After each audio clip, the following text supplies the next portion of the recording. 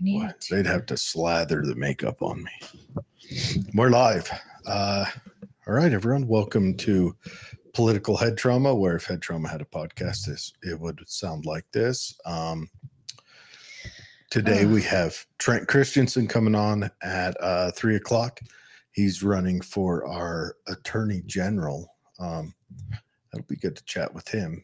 Tell us a little bit about yourself. Yeah. And where you're from, and a little bit about why you decided to run for Attorney General in the state of Utah. I appreciate that. Thank you for the question. So I'm from Utah, grew up in Utah, went to BYU. I did my mission in Chile, came back, went to BYU Law School, graduated magna cum laude, went back east, practiced law for a while. I did complex business litigation. I protected companies that were being sued by the federal government, worked at a law firm. I filed briefs in front of the Supreme Court, appellate courts. I did that for a number of years. But then I came back to Utah, and I've had that experience, the litigator experience that I think you need if you're going to be an attorney general. But I've also had a different kind of experience that I think is really valuable and necessary for an attorney general. I've been a CEO. I'm the only candidate in this race that's had that kind of experience. Been a CEO. I've run a company.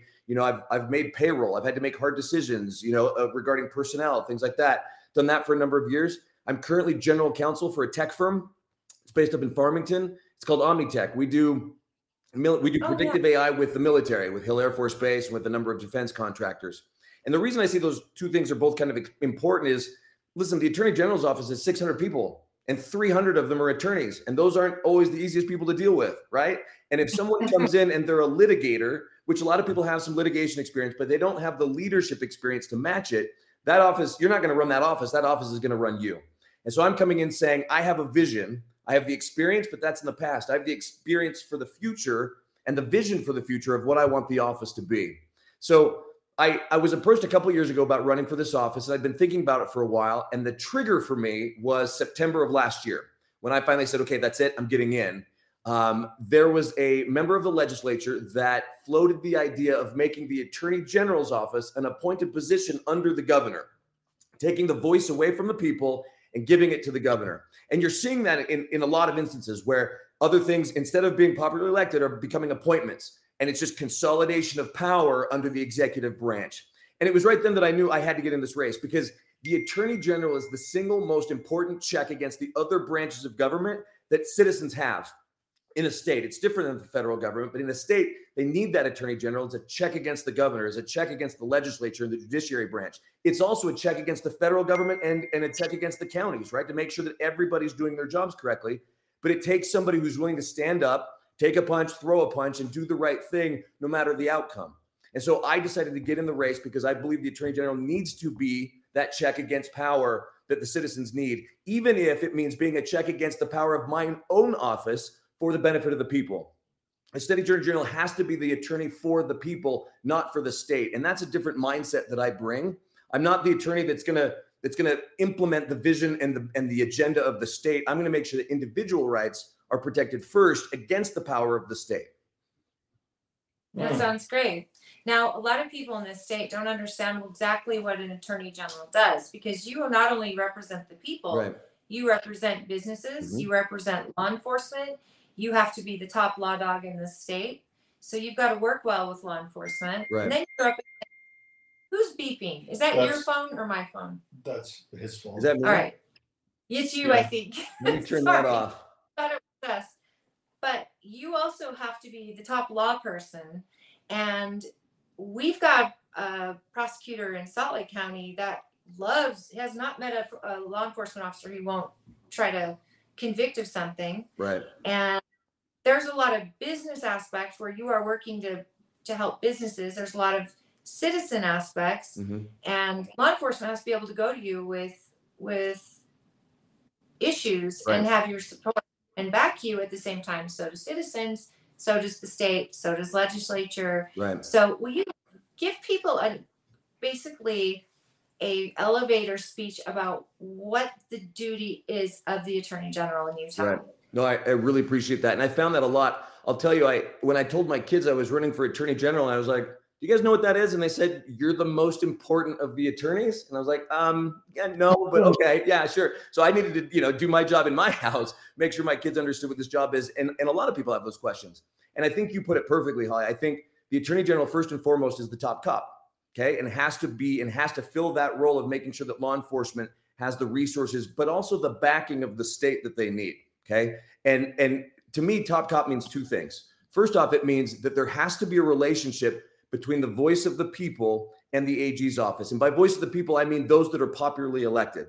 There's only one kind of law enforcement in the state that's popularly elected, and those are the county sheriffs. Okay. Every other state law enforcement, state police, highway patrol, whatever it is, whether it's, a police force that's, run by a regulatory agency, cities that hire their own police forces, the county sheriffs are the only ones that get elected. And as I've gone around and talked to all the different county sheriffs, what they feel is I'm not supported by the state, which to me means that the people aren't supported by the state, because it's the county sheriffs that put the people that put the county sheriffs in power, right? They've come to me and said, we've got problems with X, Y, and Z. And all we get from the state is, the state will send us cases and say, hey, prosecute this. We're not going to do it. Prosecute that. We're not going to do it.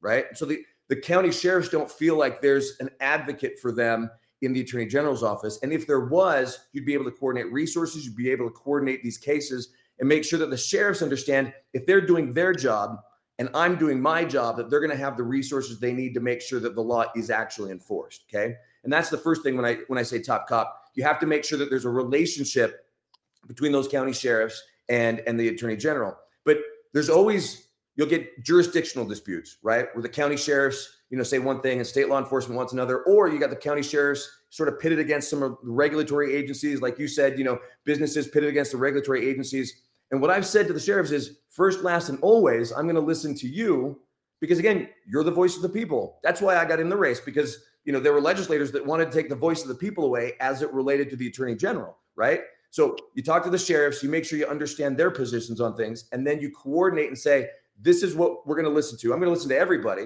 But when there's a jurisdictional dispute, when people are confused, who's got the right of way on this, it's going to start and end with the sheriffs.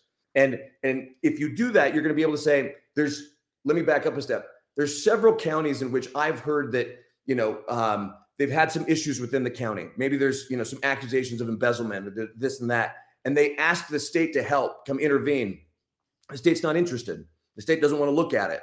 And so they try to kick it to another county. That county's not interested in helping. So there's no oversight of what's happening in the counties. And when there's no oversight, human behavior just is that, if nobody's looking over your shoulder, people start to, do whatever they do. They sort of treat it like their own kingdom, their own fiefdom, right? And it would only take once of an attorney general stepping in and saying, stop.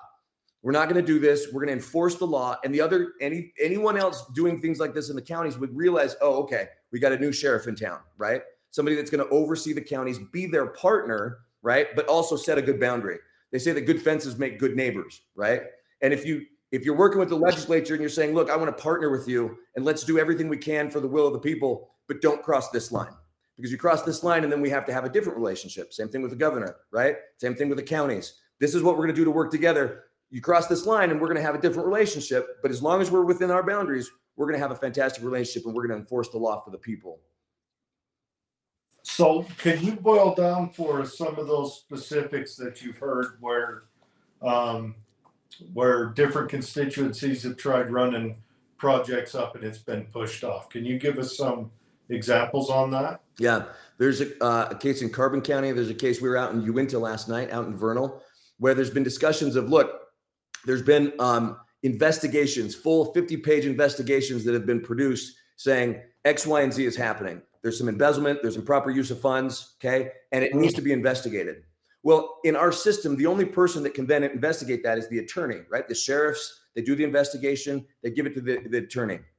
If the attorney's not willing to look at it, that sort of ends it right there. I mean, prosecutors have discretion to take a case or not take a case. And in that way, they can act a lot like a judge, right? If they decide not to take a case is over, okay? And so when that happens in a county system, there's no one else to take that. So they've kicked it up to the attorney general's office and said, okay, there's this, will you look at it? And the attorney general's office, at least in the cases that I've heard, has said, either they've claimed that there's a conflict of interest and they can't get involved, or they've said that's not something we're going to get involved in. The authority exists to get involved, to prosecute it, to look into it further, to investigate it further, but they've just said no.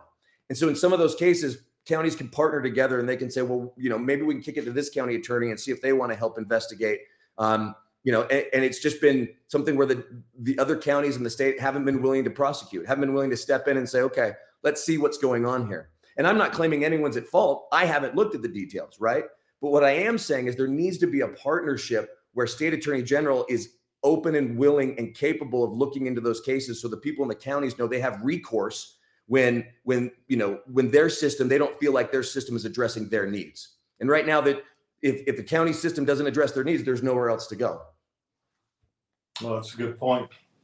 Well, I know that our current attorney general has worked tirelessly and is prepared a long time to actually go to DC and the Supreme Court and talk federal lands. Yeah. How informed are you on the federal land issue, especially for rural Utah, counties like ours, counties like Washington County, Box Elder? Yeah.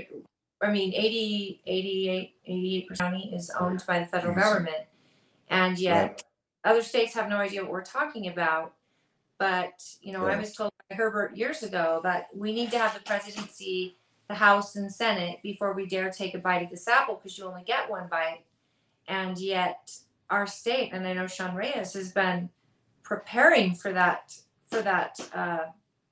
trial. Mm-hmm. What are you doing? Just opening up the. And with that in mind, we're going to have, when we've had the president, the Senate, and the Congress, we haven't done anything. And if a new AG comes in, how prepared is that office? I know the office is amazing. I know a lot of the employees in there, they're fantastic attorneys. I'm wondering how much do you know about the federal land issue, and what would you do in that scenario? Would you go for it? Yeah. You have to wait for the governor to tell you to go for it? Like, how does that work? If there's no other message that gets across in this podcast, it's that the attorney general does not have to and should not ever wait for permission from the governor to do anything. Okay. If the attorney general isn't willing to walk in on day one and just go to war, then that person should not be attorney general. Okay. They do not need to coordinate with the governor. They shouldn't have to coordinate with the governor, but it would be great if they could, right? Again, it's an approach where you say, I'd love to have the governor's help and provide and present a unified front. Okay. But it doesn't have to be that way. The attorney general can just, like I said, go to battle for the rights of the people. And so to your point, there's at least, and I want to give Sean Reyes some credit here. To your point, Holly, he's done a lot of work. Okay. He's done a lot of work, and he set the stage for rural Utah to win these court battles. There's 60, at a minimum, 60 ongoing federal cases right now that the state has filed, and that they're, did I do that? Was that me? Did you see that? There's a little thumbs up thing. I don't know if that was me. 60 ongoing cases. There's 60 ongoing cases right now in federal court filed by our attorney general's office that deal with public lands and rural Utah issues. There's grazing rights that are being litigated right now. I don't think, the vast majority of people along the Wasatch Front don't understand the actual economic impact of grazing rights and what that means, and how that can affect the state as a whole. There's lawsuits that involve access to trails, right?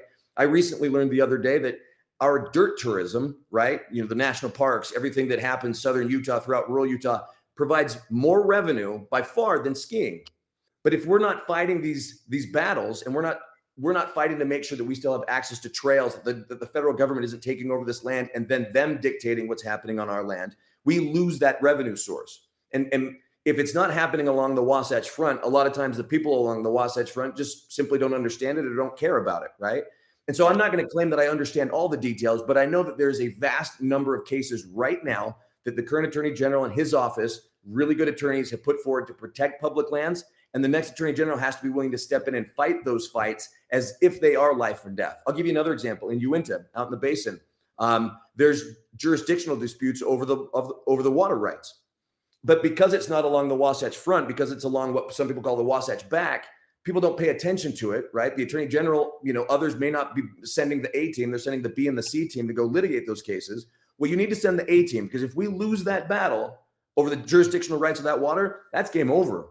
Yeah. And that affects everybody. It affects the Wasatch Front, the entire state. Okay.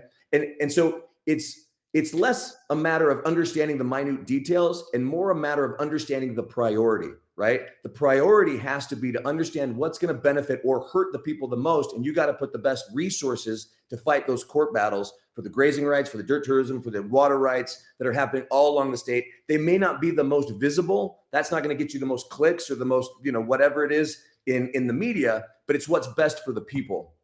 And I want to say this to your question. If the Attorney General's focus is to get attention, then their focus probably won't be to fight those fights. And then the only reason the Attorney General wants attention is if they're looking to run for a future office. They want to be governor or senator. It's not what I want to be. I don't want to be governor. I don't want to be senator. I want to serve for Attorney General for 2 terms and then be done. And because that's my focus, I can focus exclusively on what the most important issues are, regardless of whether it's along the Wasatch Front or along the, within the rural areas, because that's where it's going to be the most benefit to the people. And that's what I'm going to do in the 8 years that I'm Attorney General. Excellent. Sounds good to me. I'm curious about the water rights issue. I feel like Utah is asked to give more than other states. And I'm wondering, like, when is Utah going to just put their foot down, have California build their own reservoirs? And I mean, they're the ones who want to go all electric. Yeah. When is Utah going to hang on to the resources that we're allotted and that belong to us?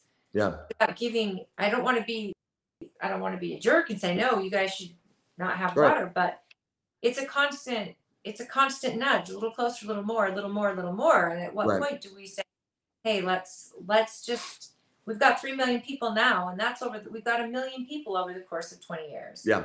What's another 20 years going to look like, and how prepared are we? Well, and this gets back to your earlier question that I want to circle back to. Your earlier question, and it relates to this, was, when's the right time, right? Should we just go for it? Because people said you only get one bite at the apple. I don't necessarily believe that. I see their point when they're saying, look, you don't want to take your shot and miss, right? So you want to be prepared and take your best shot. But to say you don't get, 2 bites at the apple, you can file these lawsuits multiple times, right? And you can fight these fights across different fronts. And this water issue is one of them, right? There's a lot of different ways to split this. There's been different agreements among the states about how to use the water out of the Colorado River and other things, right? And so there needs to be negotiation. There needs to be diplomacy. But at the same time, there has to be an Attorney General willing to put his foot down and say, no, this is how we're going to do it. And whether we have to sue another state or sue the federal government, but it takes a proactive, long-term strategy approach to it. And it kind of makes me come back to my point about it's not just about litigating. Okay. Litigation is about strategy. And the person that's sitting in the Attorney General's office, it's a little more like being a George Washington and directing the battle than actually in the trenches fighting the battle every day. You have to be able to do both. You have to see the long-term strategy of what you're doing, and you have to be able to direct the ongoing day-to-day, tactical affairs of the office. And so, water, like you said, it's going to be an issue today, tomorrow, and 30 years from now. It's just going to keep being an issue. And so working with the public, working with the legislature, understanding the demographic shifts and how that's going to affect us, re-examining the agreements we've entered into with other states, and then seeing what the federal government's doing, what other states are trying to do, and mapping out our strategy and where we're going to have to enter into litigation and be prepared for litigation versus when we're going to be able to negotiate with other states, right? But it's this ongoing effort. It's not we're going to solve it tomorrow with a lawsuit. It's, make sure that we understand what the demographic shifts are going to be. So in 10 years from now, we're prepared to fight that battle again. Because, there's not going to be more water, but there are going to be more people moving in. And so you have to be proactive in understanding what the strategy needs to be tomorrow, next month, next year, and 10 years from now. That's a really good point. I'm always wondering, when crimes happen in this state, and there is, let's say, a crime has happened and a police department handles it one way, and the family, the victim, doesn't feel like it's being, let's not say a police department, because I know police departments put all the evidence together. Right. They take it to prosecutors, and prosecution is decided by them and not the department. Yeah. And so they could have a great case put together, but a prosecutor won't prosecute. How does the Attorney General come in and help the victim maybe get some is that something the Attorney General can get involved in and help one? Yeah, absolutely. One of the things that I want to establish, that I have in my plan that I want to put forward as Attorney General, is instituting some prosecutorial reforms. And part of that is to set up an office within the Attorney General's office that allows victims recourse when they don't feel like they've been heard. And I want to do this across agencies, right? DCFS is a good example of one in which, I know a lot of cases in which parents feel like they don't have recourse. But in this specific example that you gave, have an office, have a division that's set up to say, look, this was my case, this was the evidence, I don't feel like I was heard, the prosecutor didn't want to take my case, and review those. Okay. There's a lot that can be done to make sure that prosecutors are doing their job correctly. And I have a lot of faith in the prosecutors in the Attorney General's office and across the state. But there's a problem in my mind with the incentive structure that prosecutors are given. Okay. If I start as a prosecutor on day one and I know that, I want to rise in the ranks in the office and I want a promotion and I eventually want to be a head of a division, my incentive is to get convictions. That's it. I rise and fall by the number of convictions that I get. And so if I look at a case and I don't think I can get a conviction, I either don't take it or I try to plea bargain it, right? I only take those cases, and it's just incentive. It's just human nature. A prosecutor will only take the cases that they think they can win, because that's how they're judged for future raises, right? For future promotions. And so we need to change. I mean, prosecutors are humans. You need to change the incentive structure. Humans react to incentives, both positive and negative incentives. So changing the incentives by which a prosecutor gets a raise. There's been cases where, for example, a prosecutor's, he's going after a conviction, but he finds exculpatory evidence. He finds evidence that would show that the defendant actually didn't do what the prosecutor's claiming he did. It's their legal duty and ethical duty to turn that evidence over to the other side. But there's been cases where that hasn't happened. And there's been cases where that hasn't happened because it doesn't benefit the prosecutor. They have a disincentive to do that. So if an attorney general can come in and change the incentive structure and give them actually give them points for saying, hey, you did the right thing, you followed the law, then you're going to see prosecutors who have the incentive to do the right thing over time, right? But then there's a negative incentive. Right now, a judge makes a wrong decision. Maybe it gets appealed. Maybe it doesn't. It's really expensive to appeal in a decision of a judge. And maybe, to your point, maybe a victim or a plaintiff doesn't have the resources to appeal that decision. What do? They have no recourse, right? And so what I want to do is set up essentially what you would see in a business context, where you've got, so many prosecutors. Every single one of them knows that, they're going to be 3 of them picked at random in any given year, for example, and their caseload is going to be taken, and there's going to be a spot check. They're going to pull 5 cases out of that prosecutor's caseload, and they're going to review it. An independent agency will review it and say, did you follow the law? Did you follow the process? Did you turn over exculpatory evidence? And review the entire case and then give a grade. How did you do? And if a prosecutor knows, hey, I now get rewarded for doing the right thing, and there's the possibility that my caseload is going to get audited and they're going to see that I didn't do the right thing, you're going to have prosecutors much more willing to take the cases they need to take and follow the law and make sure that everyone's rights are being protected while they vigorously enforce the law. I think we need to do it with judges too. Pull a random selection of cases from judges and say, okay, did that judge follow the law? Did they follow the process? Were constitutional rights protected? And have that office in charge of making sure that those rights were protected with some teeth to say if they weren't protected, then there's going to be X, Y, and Z consequences. Because again, please go ahead. Who funds that? Who's going to get you that money for your department to create something like that? The legislature.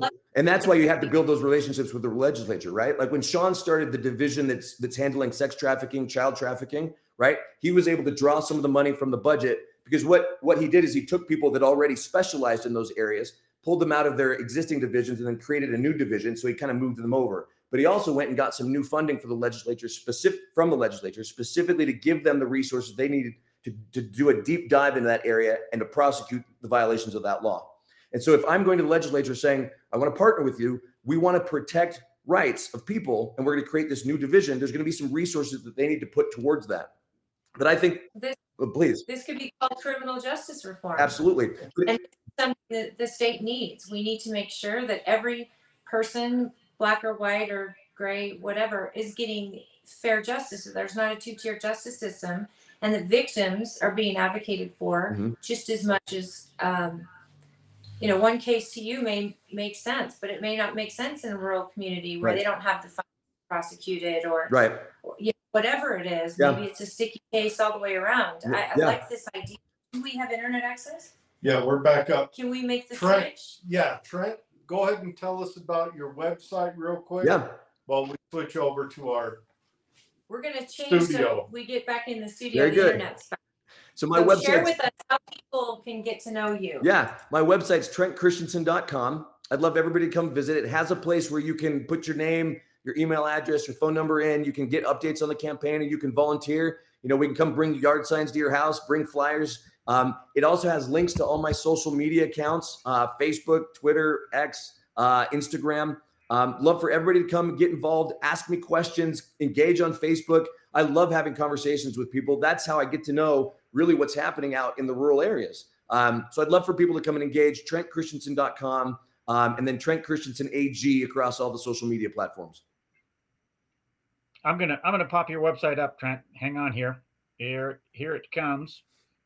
Trent Christensen. Thanks, how about this? Can you see that? I cannot. Here it comes. Okay. Here we go. There it is. Oh, there it was. Now you can see there it. There it is. There it is. Now you can see it. Yeah. Those are my kids. Yep. And then you can see along the top, where you can engage with us, some biographical info. We're going to have some policy positions up there. But more than anything, if you want to scroll back up for just a second, Dwayne, Holly, you asked at the beginning, why did I decide to do that? And that picture right there shows you 4 reasons why I decided to do that. My kids are 18, 16, 14, and 12. And they're going to live in this state. We love this state. I hope someday I'll have grandkids. They're going to live in this state. But I need to make sure that this state works for them and for your kids. Holly, to your point, that a crime that's committed in Salt Lake by someone who has the money to hire the attorneys isn't prosecuted any differently than someone who does it in another county who doesn't have the money to hire the defense attorneys to protect them, right? There can't be a 2-tier justice system. It has to be one set of rules, the rule of law for everybody. And that's what I want to do as Attorney General. But let me take that a step further, right? We're talking about criminal justice reform. That has to happen across all levels of government. I'll give you an example. There was an office that was supposedly started by the governor, and it was supposed to be just this. It was supposed to be an office where if someone had an issue with what was happening at the executive branch, they could go to this office and file a complaint. And it was billed as, this is going to be transparent. This is going to be open government. This is going to give people recourse. And a year later, a reporter went and called the number of that office and got a disconnected dial. Went and looked, there was nobody there. The website was down, and it just had never been set up. There was only 2 out of the 5 board positions that had been filled. It was just, again, it's kind of political kabuki theater. Nobody's actually doing the job of overseeing what government's doing for the benefit of the people. And the Attorney General's office can and should be doing that. So you're telling me that the governor made the promise of this office, kind of started the foundation of it, and then the office died on the vine. That wasn't announced. It wasn't told to anyone. It just went into the ether. I mean, I want to be fair. When it was brought up that only 2 of the 5 board positions had been filled, they quickly filled the other 3 and whatnot. I don't know, if it's now up and running. But again, it was a year later that this reporter went and tried to dig into this a little bit, and there was just nothing there. And so, Holly, you mentioned a 2-tier justice system. Well, what about, that's just in criminal justice. What about in state government? Like, what recourse do the citizens have? And I say this all the time to people, if you get crossways with DCFS or the Division of Securities, right? I mentioned I was a CEO. I ran a venture accelerator for 3 years, and we would have people all the time that were just trying to raise money for their business, made a simple mistake, and all of a sudden now they've got a felony record because the Division of Securities came and just slammed down the law on them when they could have just helped them understand the law, right? And now you've got people that are, all they were trying to do is raise money for their company, but they made a simple mistake. And what recourse do they have? That's the question I keep asking. What is the recourse that people have in this state? And it's usually one of 2 things. You either hire a very expensive attorney and you defend yourself, or you roll over and take it. And I think the Attorney General's office needs to be that recourse. You get a department like the ATF who overnight decides that certain things are banned or illegal and turn people into felons overnight. Right there. Is that the Attorney General we go to? Because I know our local sheriffs can stop the ATF from coming in the county. But if the Attorney General says this is not going to be tolerated, the ATF has no ability to write laws, and that belongs to the Senate. And if our AG stands firm on things, I think we've got a great AG in Texas right now who's kind of standing up to the federal government. I'd like to see that happen, especially where guns are concerned. Utah is a constitutional carry state. Yes, it is. Yep. And here's my point to that. Yes to the sheriffs and yes to the Attorney General. Like, if we could present an actual unified front where the sheriffs are stopping the ATF from coming in, but they know that the AG has their back, right? They know that they're going to be supported from a state level. Then you have a more powerful stance against what the ATF is doing, because it's not just the sheriffs, or maybe just the AG and not the sheriffs, right? You have to provide a unified front for the federal government to say, oh, these guys are actually serious about this, right? And that's what I think we can do as the AG. The AG's office is doing a lot of good with the sheriffs right now. I want to say that, but there has to be a better connection between what's happening at the local level and the state level, so that there's always a unified front when people's constitutional rights are concerned. Well, have you heard Ohio's got that attorney general that's talking about guns? They went constitutional carry, I think the end of last year, beginning of last year. And he had a study done. He's been catching flack. Every leftist, purple-haired weirdo, all those, vegans and whatever they are, they're all crying because it came out and the study shows crime actually dropped in all except for, I want to say Cincinnati, which tells me Cincinnati is a toilet bowl. Right. City. That's a different story, right? Or maybe it's Columbus.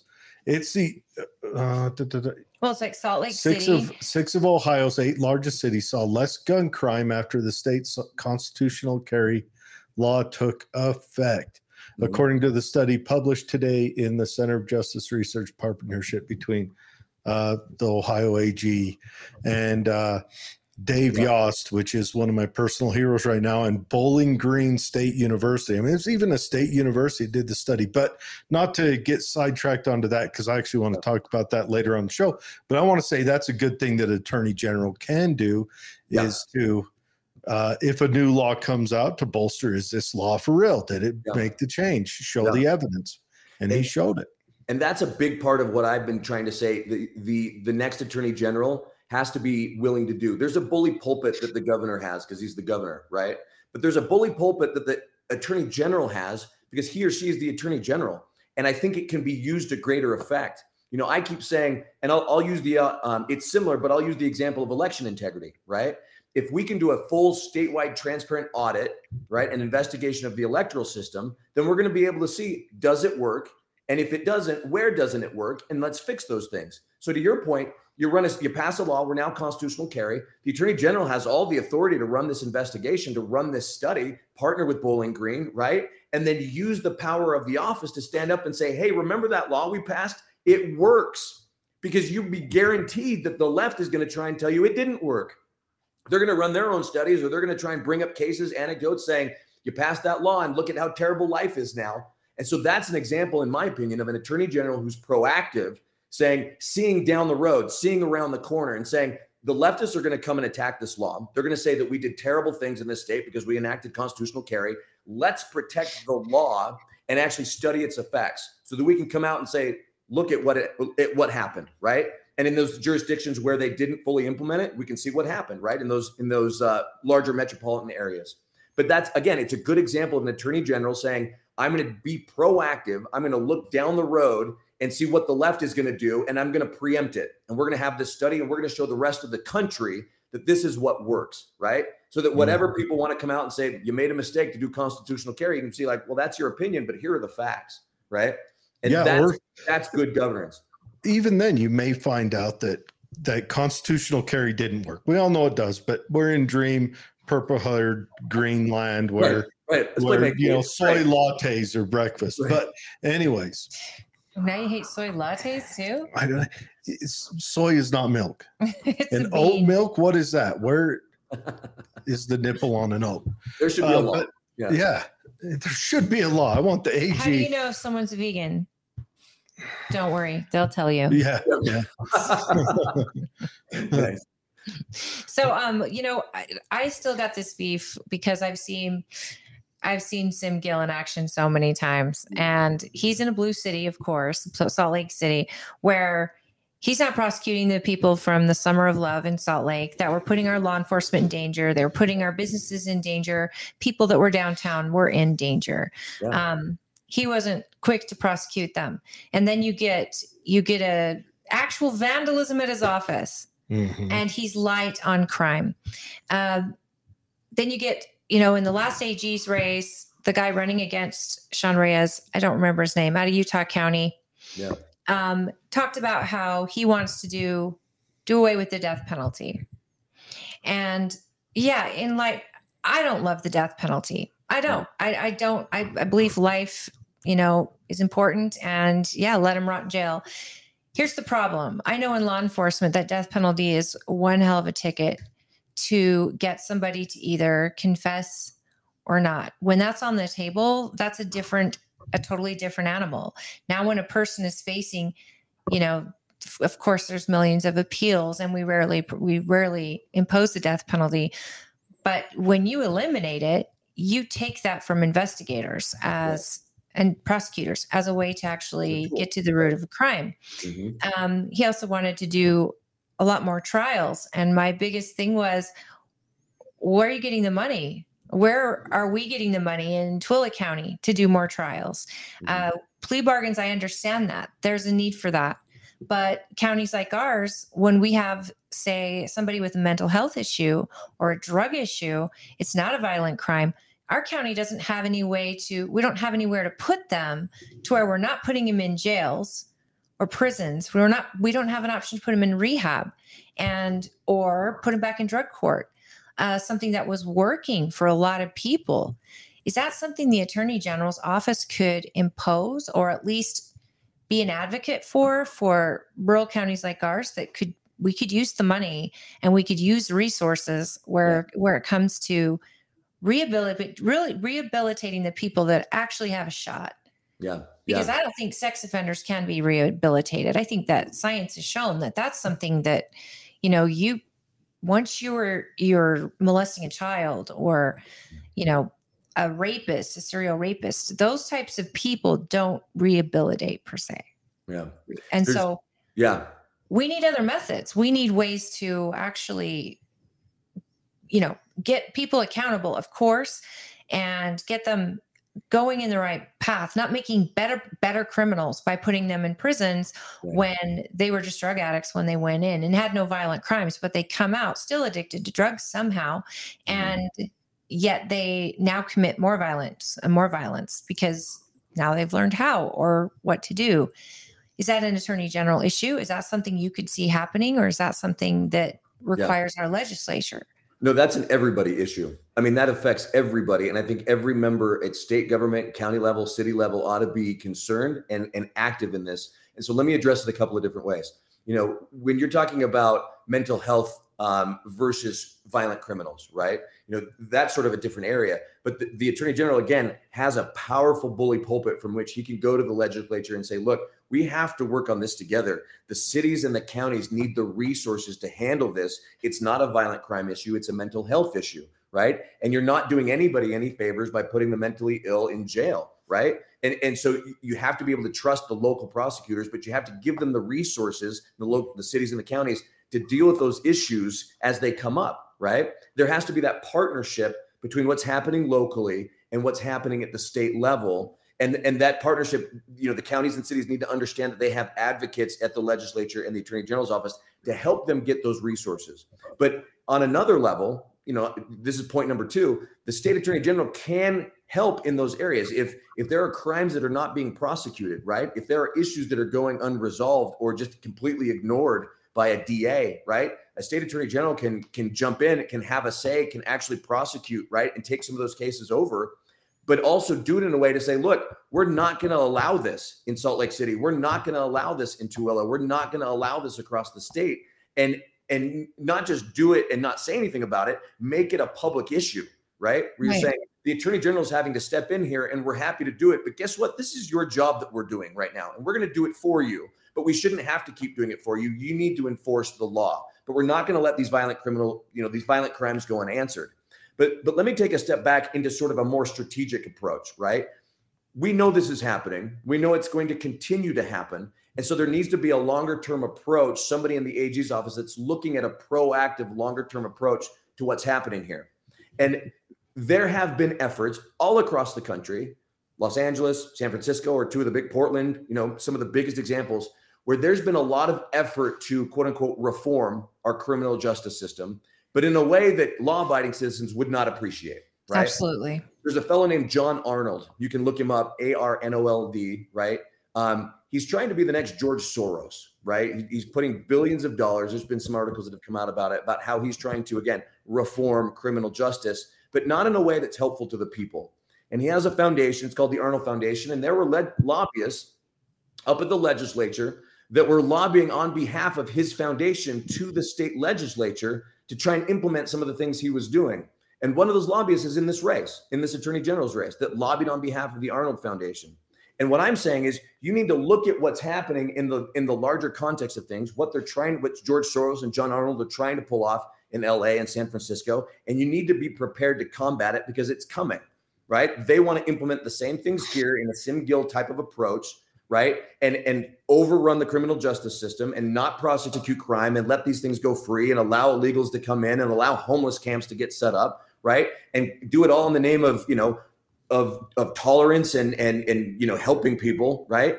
And if there's an attorney general that can see it coming and stop it before it starts, you're going to avoid a lot of these problems. You got to take on the problems that are here now, but you have to know it's coming and be proactive in stopping those reforms when they're on their way. And getting these liberal prosecutors, liberal DAs put in that don't want to prosecute crime.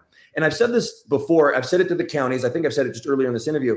If you stop it once and you really stop it, then people are going to know, oh, okay, this isn't going to fly here, right? If there's something happening in the counties that nobody's taking a look at, and you go in and you stop it in one, all the other counties are going to see, okay, we're not going to get away with that anymore, right? Or if a prosecutor, a liberal DA isn't going to prosecute crime, and a state attorney general steps in and says, yes, we are, and we're going to hold people accountable, then you're going to focus some attention on that problem, and you're going to be able to get the public behind you, which means you're going to be able to get the legislature behind you, which means you're going to be able to dedicate the resources you need to give the local, the city and county police officers, along with the county sheriffs, the resources they need. And they're going to know, okay, the attorney general's got my back. If I go into a dangerous situation and I arrest these criminals, right, and I put myself in danger, I'm going to have an AG that's actually going to prosecute this crime and not waste all the effort that I put in doing my job to try and stop crime. Not to mention when they just release them back onto the street, it emboldens them. Absolutely. Right. They actually increase their violent behavior because they've been let go. I've got a big question about that, and I don't know if you even have the answer to this, but the Soros Foundation has done irreparable damage to the coast of this country. Yeah. And it sounds like this to many other countries too. Purple-haired Arnold, I don't know what we call him, giant one-eyed monster, whatever. He's set to take over for that. What are some things that an AG could do to not just protect his state, but let's face it, we've got to look at protecting bigger than just the state, because the state of Georgia is getting bleed over from New York, and now they've got a young nursing student that the guy crushed her head. You've got an infant in illegals. Where is it? And these are products of other states that are bleeding over into them. How do we deal with that on a bigger level? I mean, is it time for torches and pitchforks? I guess that's what I'm asking. No, it's not time for torches and pitchforks yet, as long as you have an attorney general that'll stand up and fight these fights for you.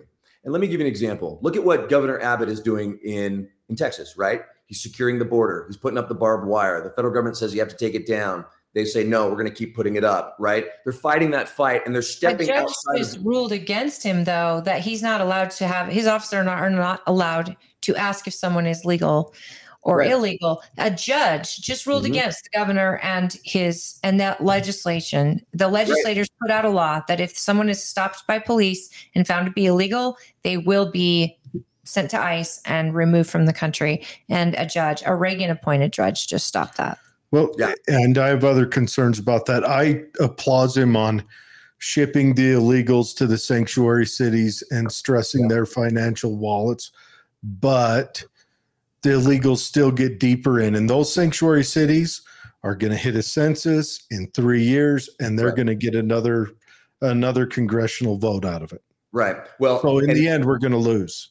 Well, not if 2024 turns out to be a better election than 2020, right? I mean, if we get a Trump presidency again, and I fully endorsed the president back on January 16th, and he carries through, which I think he will, with his promise of mass deportations, right? That has to happen, and it has to happen now. To your point, Jared, that these censuses are going to happen, right? And we can't allow them to happen when you've got states that are allowing non-immigrants not only to vote but to be on voting boards, right? Or in law enforcement.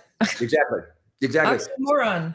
But so it takes a proactive approach to say, look, this has never been done before, what I want to propose kind of thing, right? Like, it's never happened that you had the Texas governor setting up barbed wire down on the border, but he did it, right? And if you say, look, we're going to implement some things in this state, it's never been done before, but we're going to try it, because guess what? Utah's a major corridor up I-15, and down 15 of drug trafficking, sex trafficking, child trafficking. So that issue affects us. We have standing to go in and take care of this issue. So we can go in, I can partner with the county sheriffs. We can say we have all the power and constitutional authority we need to protect our people. And we can start to implement some measures to get these illegal immigrants out of our state. And then we will get sued. And then we will defend ourselves against those lawsuits. And we might win some and we might lose some, but we got to fight the fight. Right. And nobody's fighting the fight. It's just like, well, hands thrown in the air. There's nothing we can do. It's a federal issue. No, it's not. It's a state, city, local, community issue, and people are dying, and they're dying of fentanyl overdoses, and children are getting trafficked, and there's being drug trafficking, and it has to be fought here. And maybe we lose some of those battles in the trenches, in the lawsuits, in the federal government. You get liberal judges or even Reagan appointees that say, nope, sorry, you can't do that, but we're going to fight the fight.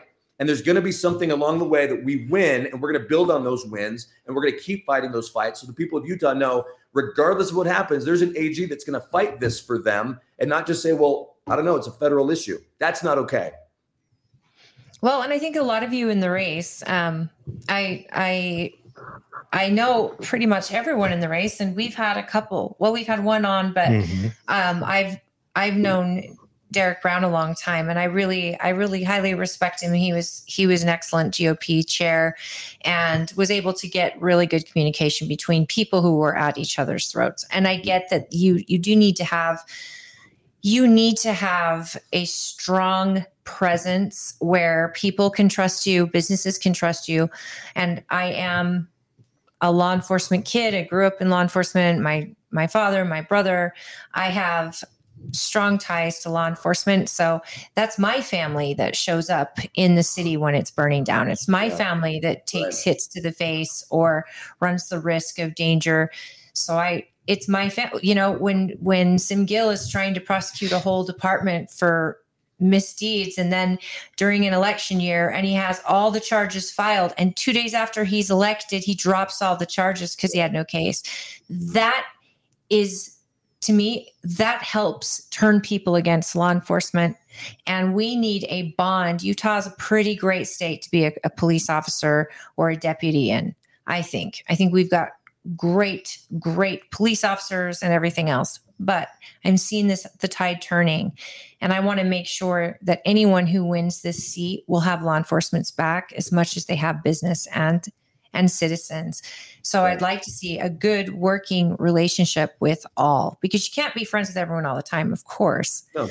But with, I have a big problem with, asset forfeiture. I have a big problem when somebody can search another person's car, and if they've got thousands of dollars in that car, the departments can take it. I have a big problem with that. I'm ready. I think Utah should put an end to that. I know we're a high drug traffic area, and I-80, I-15, up Parley's, all that way is all high traffic for drugs. But I want an AG who's going to go, wait a minute, your civil rights are being violated, and they took $18,000 from you. Since when is it illegal to carry a large amount of cash with you? Right. You have no crime. You've been charged with no crime, yet a department takes it. And that's going on all around the country. And to me, that's blatant violation of my civil rights. And if it's your job to bring a case against me, and if I happen to have $25,000 on me in cash because I'm headed to Wyoming to buy a classic car, why do I have to defend myself to you and you get to take it? This is a problem. And Utah's been guilty of it. I hate that. And I know it's beneficial to law enforcement because they get to keep that money or they share it with the federal government. But then there's no crime. We've got so many problems. Criminal justice reform. We should start looking in jails and looking at these ridiculous sentences against a Black person versus a white person for the exact same crime. Yeah. And that's where I want reform to start. Let's see who's in there for marijuana crimes. Let's see who's in there for, who's in there who's mentally ill. Look at the mental illness problem across the nation right now.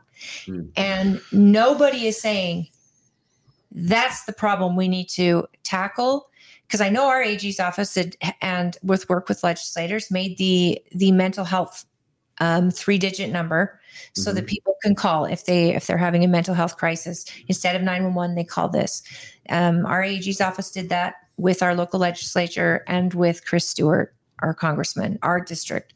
That's the type of stuff I want to see coming out of the AG's office. I want people to get the help, not get thrown in prison, not get thrown into a homeless camp and said, hey, good luck. I want something where even drug addicts who are not violent have something. And I want the AG's office leading that. Right. And not to get famous necessarily, but to set precedent on human life and how valuable it is, regardless if a 15-year-old, a 9-year-old, a 40-year-old, people struggle and they're struggling in our state we need to be leaders in this. Yeah. Holly, you've touched on a lot of really great issues right there. And I want to hit on a couple of the things you said, but I want to preface it with a story that I think can kind of encapsulate what you're talking about. You talk about recourse, like what is the people's recourse when they feel like their assets have been, taken by police or, the state comes for them, right? Like why isn't the Attorney General leading on that? The first case I ever took to trial, ever. I was a young attorney, first-year attorney. And I had a friend come to me. He was an ecclesiastical leader. And he said, hey, I have a couple I need you to talk to. And they don't have any money, but they need your help.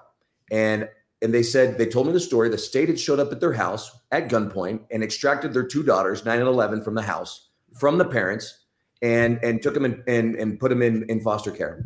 And the state was trying to terminate the parental rights of those parents based off of an accusation by a disgruntled former employee. So I looked at the case. I said, okay, I'm going to take this case. And I was going to represent the parents. I was going to protect their parental rights, and I was going to get those kids back. And I showed up to the very first hearing. And again, I'm just a first-year lawyer, right? A little wet behind the ears. I'm very probably overconfident, but I show up at the first hearing, and the state literally tosses this motion to me across the table. It's a 24-page motion for sanctions against me, against the attorney. And what they were trying to do is, it was a brushback pitch, right? They were trying to scare me and get me off this case and say, you don't belong here, kid. So I argued the motion, I won the motion, and we won the hearing, but it took 8 months to get those girls out of that system, get them back with their parents, protect those parental rights. And this may not surprise you, as soon as that family was reunited, they took off. They left that state never to return. Oh, yeah. Right? Well, right? Isn't there a federal legislation that it's perverse, but states make money when they remove children from parents? So you get a lot of abuses in that. And which honestly, and foster care systems get money by taking those children. I don't mean to bring up guillotines every time I do a show. Oh my gosh, here it is. 3:55, folks. He brought it up at 3:55. Does this have to do with hair? Purple hair and guillotines? I know that's kind of an issue for you. Once you approach a parasitic, abusive government, what's the other answer?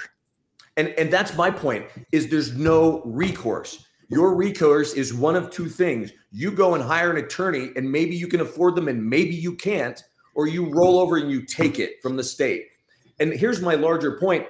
If you haven't fought the state, right? We have other attorneys in this race that have done really excellent legal work, litigation, right? There's other people in this race that have never practiced litigation, but some that have. But that's fighting for the state. Right? You take the state's agenda and you're going to implement the state's agenda. There's nothing wrong with that. I have a lot of respect for people that work for the state their whole careers. But if you've never fought the state, okay, you don't understand the vast resources and power and presumption that the judges give the state. Right. You are uphill from day one.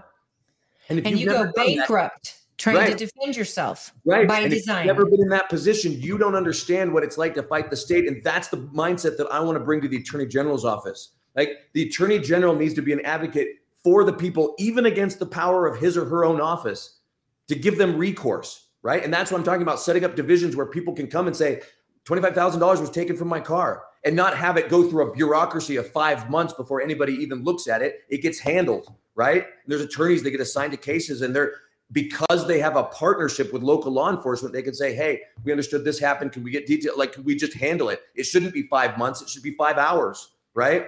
But that requires an ongoing proactive approach to build relationships with these police departments at the city and the county level. It requires trust with the people to say, no, I'm going to make good on that promise. And I'm going to fight for your rights ahead of the agenda of whatever regulatory agency we're talking about. And to your point, Jared, I spoke with, he's a former member of the legislature, and he's an attorney, and he's been working with DCFS. He wrote laws relating to DCFS, but also fighting against DCFS his entire career.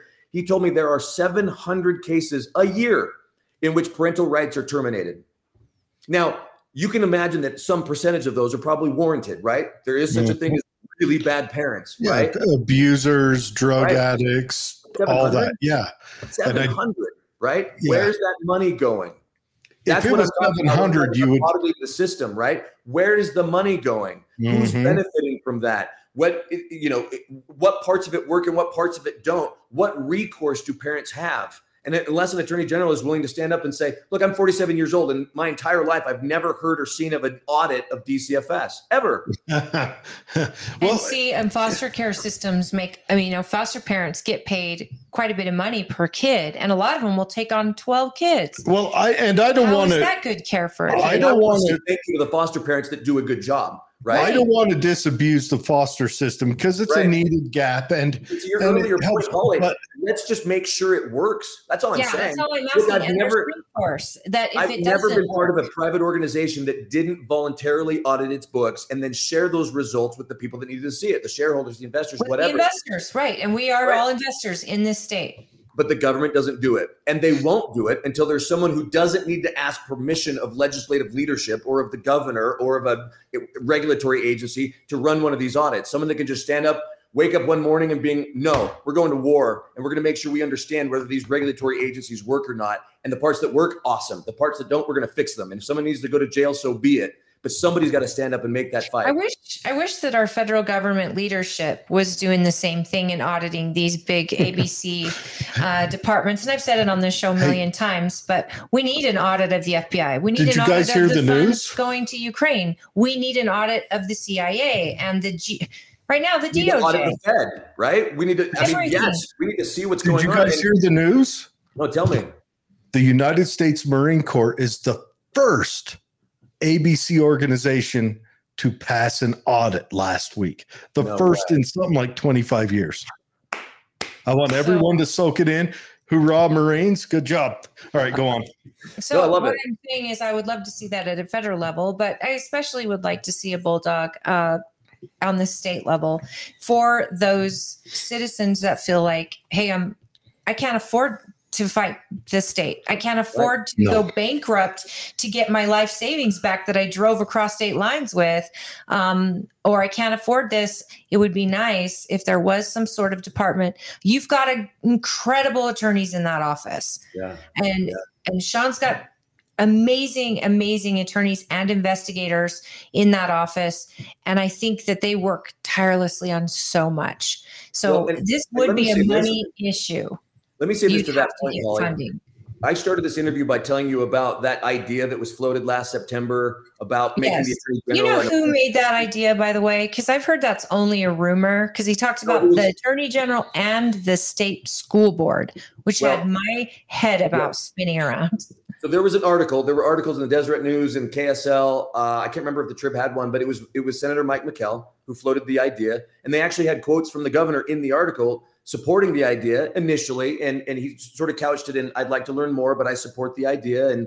And so there's articles September, October of last year. But here's the point I want to make about that. It wasn't just an attempt to move the AG under the governor, right? There was a concerted effort, in my opinion, to demonize the actual office itself, right? Right. Say like, look, there's corruption top to bottom in that office. You just got to go in and clean house. And it almost made my head explode. I know a lot of the attorneys in that office. Those are good attorneys. Those are people that could be making any salary they wanted at any law firm across the country. And they chose to take that job and fight for justice, right?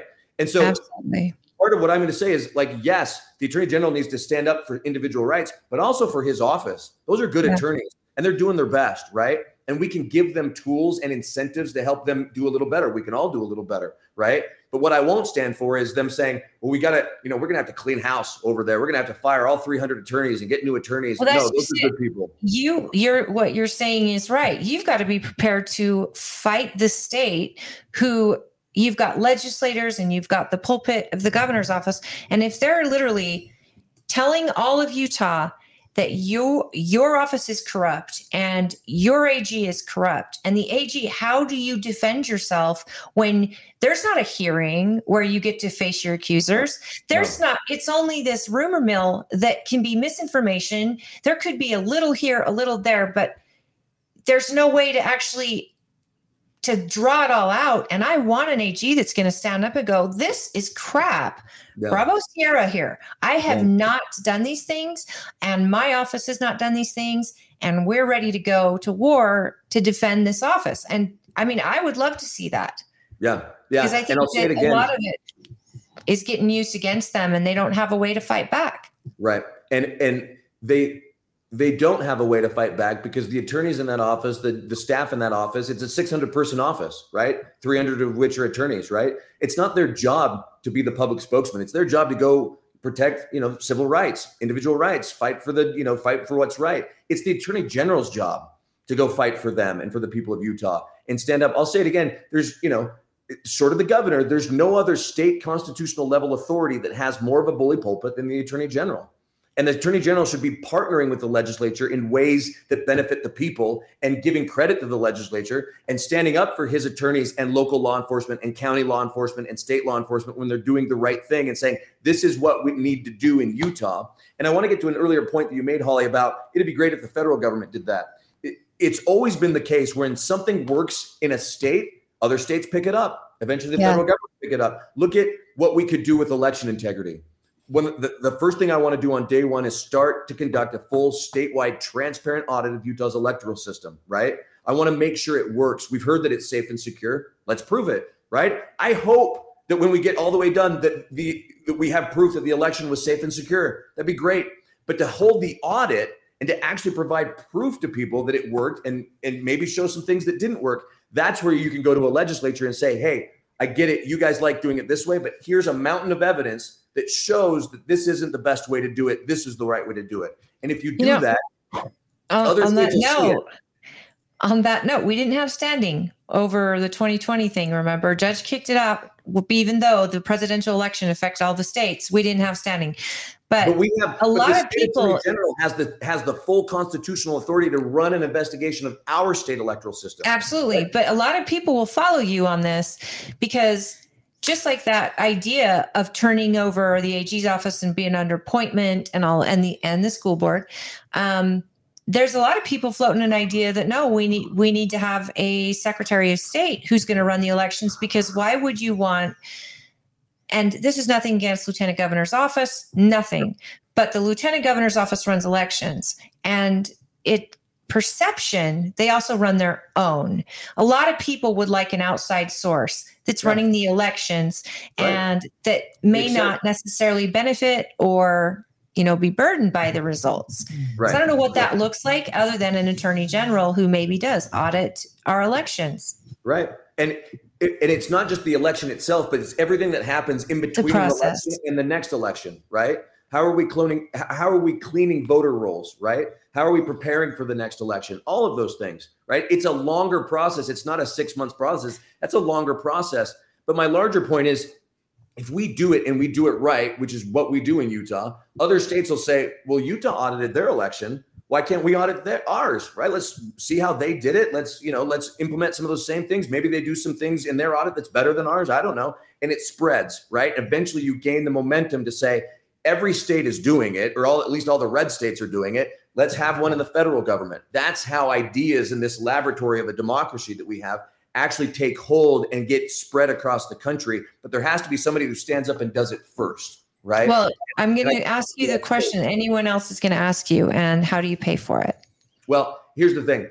If the attorney general came out and said, we're going to audit the election, you can go to the legislature and get an appropriation for it. That might be hard, right? There's going to be some political differences, I think, within the party. And I think there's going to be some people in power who don't want that to happen. But an attorney general can use outside resources to pay for something like that. And if a state attorney general said, we're going to run an audit of the election, would anybody like to help fund it? 48 hours. You could fund something like that so fast, but be transparent with it. Fully transparent with the sources of the money, the vendors we're going to use, the different, third-party sources that we're going to use to audit this election, and audit every part of it, right? The ballots, the mail-in ballots, the machines, doing interviews with county clerks, doing interviews with their employees, taking a full top-to-bottom approach and being transparent with all of it so that the people can finally see, yeah, this part works, that part not so much. That's a good point. I know that can get sticky when you start bringing in funds from outside sources, but full transparency is the key to have it not be sticky. You can see where the money's been spent. Hell, you could do most of it with volunteers and people. I know so many people that would bang down my door, that would knock down my door to get involved in this. I got a question. If we're going to do that, what can I start selling so I can get that good government markup? What are you talking about? Because I'll sell stuff to this audit. No, I'm just kidding. Like a $5,000 hammer. Guillotines, man. You're going into guillotine business. It sells itself, right? It's just crazy. It does or else. Here's the hard part we're at is we do an audit here. Like my county, I trust my county. Yeah. I trust my county clerk 1,000%. I think she would be one of those that ISIS would have her in a dark room with a lamp on her and they're working her toes over with a hammer and she wouldn't let anything out. She's just that hardy. I love it. But she's also highly transparent and into election security 1,000%. How is it, and then you go into the rest of the state and then you go beyond the state. And that's where you start losing me. And then, you've got Colorado, Maine, and we just got to protect our own at this point and try to get other states to do the same to follow suit. But blue states are not going to follow suit. No, they're not. And that judge in Illinois that just took Trump off the ballot, she's a traffic cop. She has literally no jurisdiction to do that. She's not a federal judge. She's not even she doesn't rise above that level. She could make a decision like that, but she does it. And of course the news runs with it. Oh, he's off the ballot. And nobody, and again, it's Illinois, right? So you might kind of expect it from them, right? But there are attorney generals, right? There are attorney generals that are Republican in different states that have to deal with a Democrat governor or a Democrat controlled legislature, and they need to be proactive in their approach. We don't suffer from that here. We have, we can get into that, but they have to be proactive to say, look, the law is this, and we're not taking Trump off the ballot. I don't care what any of you say, right? Think of the litigation. What state can afford to litigate against this? Because this is going to go straight to the Supreme Court because of the timing alone. And then think about the rioting that will happen in Illinois. We're talking rural Illinois because it's not all Illinois. It's like Chicago. And Chicago's Trump country compared to what that Jesse Samoe said. Think of the rioting that's going to happen during the cold weather vortex out front of subway. All by design, right? It's all by design, Absolutely. Right? The rioting, the unrest, right? Getting us to fight with each other. It's all by design.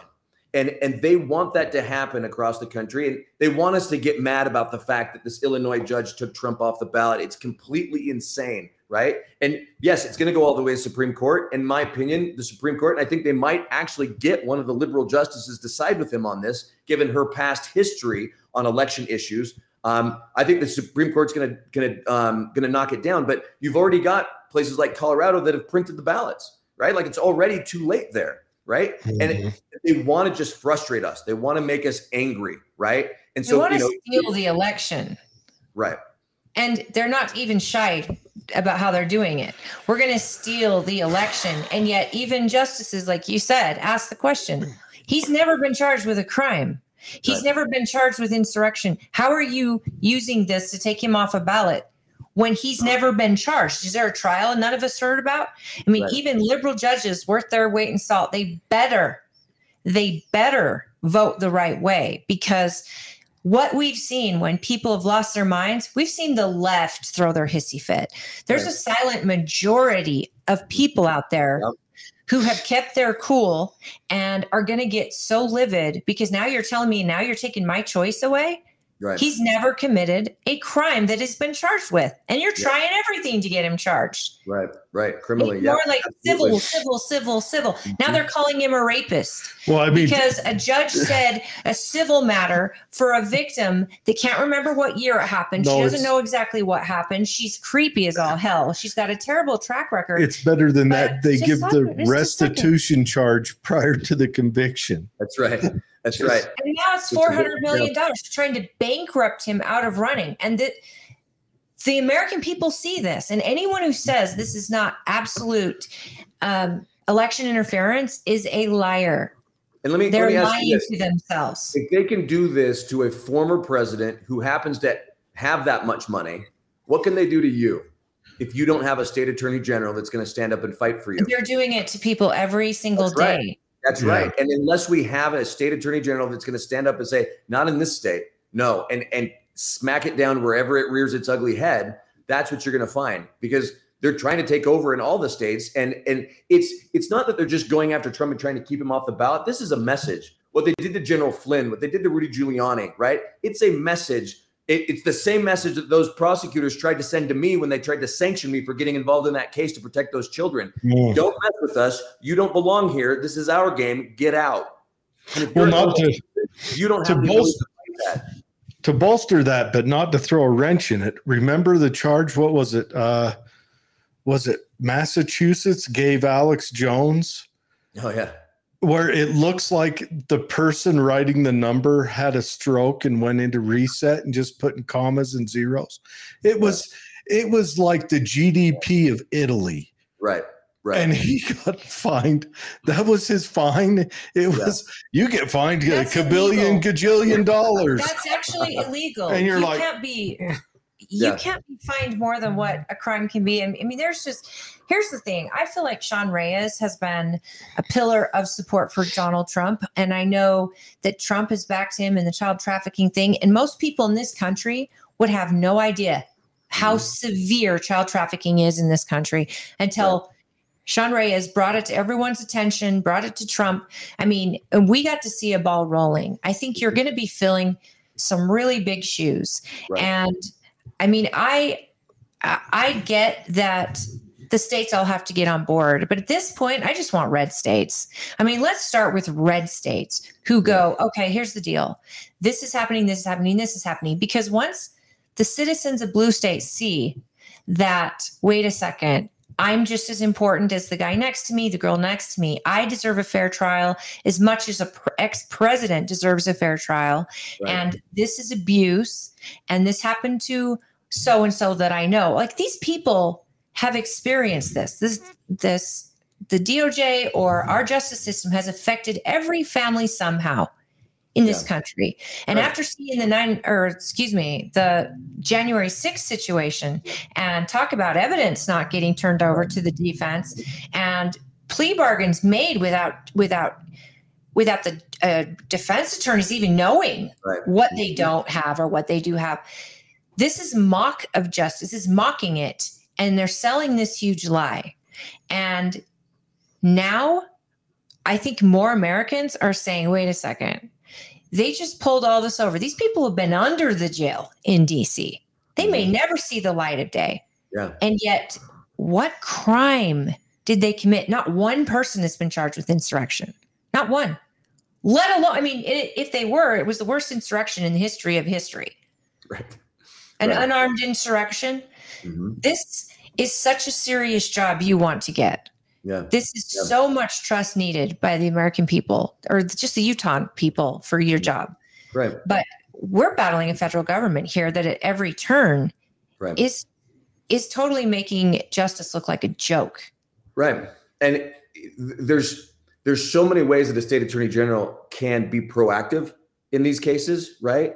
But also make sure that the people know, I've got you, right? You have a resource, you have someone who will go to war if they need to with the entire weight of the state attorney general's office to protect you, okay? Let me give you an example. There's a current senator from Missouri. His name's Eric Schmidt. He was the attorney general of Missouri. And when Biden passed his unlawful student loan forgiveness plan, Eric Schmidt said, no, you don't. And he sued on behalf of Missouri. He took it all the way to the Supreme Court and he argued it himself and he won. Okay. But that didn't just affect Missouri. That affected all of us, right? Now, the Biden administration went around the ruling, did something that I still think is unconstitutional, and they still started doing it. He fought that fight and he won. And you have attorney generals all across the country that are doing that.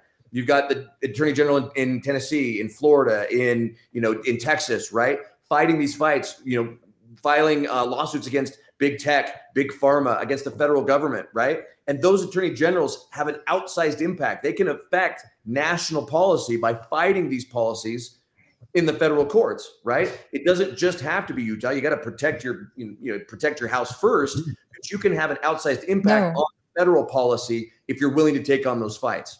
Well, and you're right. That's the thing is what I mean, Sean Reyes took on the fight with trafficking and it changed policy nationwide. So you're absolutely right. Right. And he pushed back on ESG. That changed the fight as well. Right. Give him full credit for that. Well, and Marlo Oaks, no one knew Marlo Oaks. And he becomes treasurer before we know it.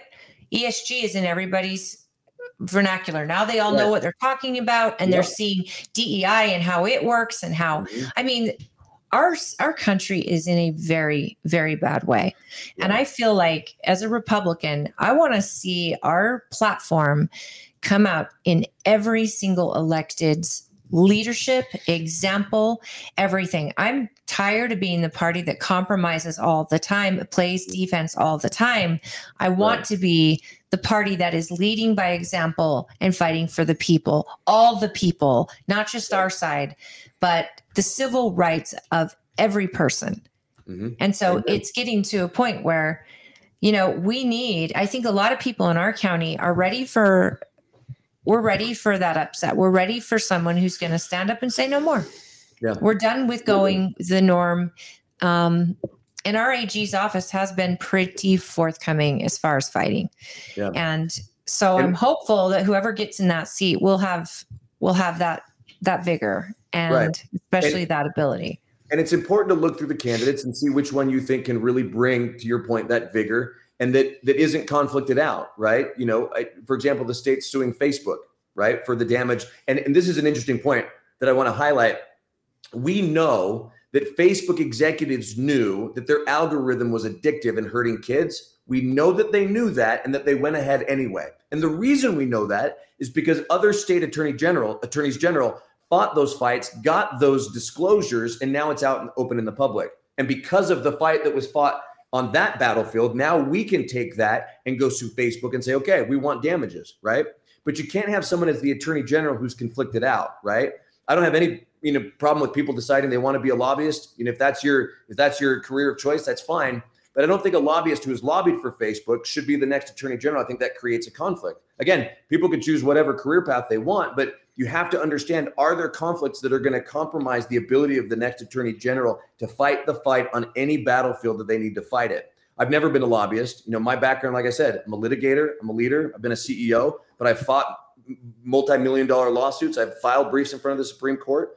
But at the same time, I have the ability to say, okay, I'm going to take that Facebook case and I'm going to win it, right? We're going to take all of these cases, the 60 cases that are currently pending that involve rural Utah, grazing rights, trail, access to trails, all those things, and we're going to win them, right? And you have to have somebody that's going to be willing to come in, but also do the strategy of it, the long-term planning of it, the proactivity of it, and say, we're going to do it in a way that we win, not just today, but in a year, in 5 years, in 10 years. And that's what I think. The federal Supreme Court case has been paid for.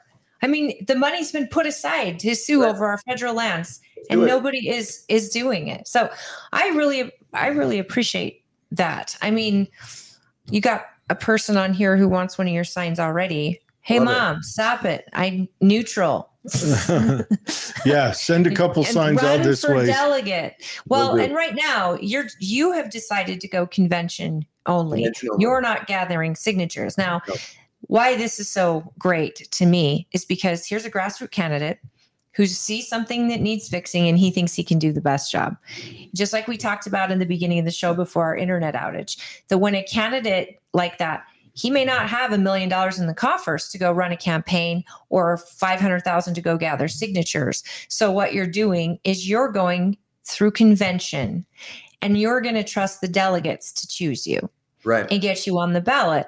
That means that a regular Joe Schmo like you and I has that fair advantage to go talk to 4,000 people instead of 3 million. Mm-hmm. And so anybody that is liking what you hear, this candidate we've got his website that I put in the show notes, and we'll do it again. But go to Trent Christensen. Is it number 4 AG? Nope, it's just TrentChristensen.com. Yeah, TrentChristensen.com. The 4AG is on your socials, like on your social media, Twitter and go offer to donate. Rumble and Grindr. I'm sure he has a donate button. I'm sure he needs volunteers. And if you're running for state, delegate, you will have the opportunity to choose the AG through convention. And so again, go to your caucus and talk about this candidate if it's someone you like with your delegates, if you don't want to be a delegate yourself, and just find out if you've got a delegate that is willing to get to know this candidate who maybe already knows, whatever. But right now is the chance, and he's laying everything on the line with you, the voters, and saying, hey, pick me. Choose me, get me through to convention, and I'll be on the ballot, and we'll go from there. So I respect that a lot. It's, in our state, SB 54, we can't get it recalled for some reason. And we're a private party, the Republican Party, we're private. But legislators put up SB 54 under the guise that caucus doesn't really hear your voice. And signature path is the way to go. And we took it all the way to the Supreme Court. Mm-hmm. And yet, we still have this dual path. When if these legislators really believed that we're a private party and that our delegates are actually valuable, they would vote to get rid of SB 54 right at the Capitol. And they haven't. They like the dual path. They'll pay for signatures and get on the ballot no matter what. So I find it extremely, extremely great and trusting, and it's going to be hard. I mean, you've got 4,000 people to campaign to. That's right. But at least it's not 3 million right out of the gate. But here's the beauty of it that I love. This is the part that I love, talking to people, understanding the issues, understanding what's happening to you in your local areas, right? I mentioned earlier about law enforcement, that the county sheriffs are the only members of law enforcement anywhere in the state that are popularly elected, right? I mentioned that there was an effort to try and take the voice of the AG away from the people and make that an appointment, right? Everything about what I'm trying to do as Attorney General is to give the voice to the people. And that's what I want to do at convention. I want to know if the voice of the people picks me, I will fight. But if they don't pick me, I will back whoever they want, right? Because it's the voice of the people that matters. It's not what I want. It's not what you want. It's the people, right? And that's why convention to me is so important. I've been a state delegate 5 times. I've been a county delegate twice. I actually had the honor of serving as an elector in 2020. I was one of only 6 people in this state who was a member of the Electoral College that cast a legally binding vote that gets recorded in the Library of Congress for Donald Trump. That was an honor. Hold on. I was a national delegate myself. Let's tell me about this Electoral College. I want some further education. How did you become a part of it? What was the process? Can you lay it out for me? Did you see the rest of the Sabruder film? Go on, lay it out. I'm waiting. So, are you on drugs?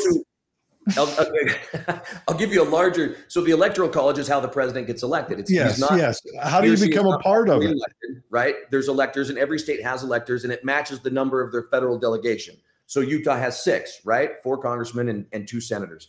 And it's the same process actually as becoming a state delegate. At state convention, I put my name in as an elector. I was able to give a speech to say, I want to be an elector. Here's why it matters. I'm going to vote for Trump. I believe in what his policies are, and I want him to get reelected. And the voice of the people chose me, right? Now, the Republicans pick their electors. The Democrats pick their electors. And whoever wins the state Trump won the state, so we went with the Republican won the state, so we went with the Republican electors. Had the Democrat won the state, those electors would have gone up to the Capitol and signed their name and voted for their candidate, right? So every party melts the brimstone across the valley.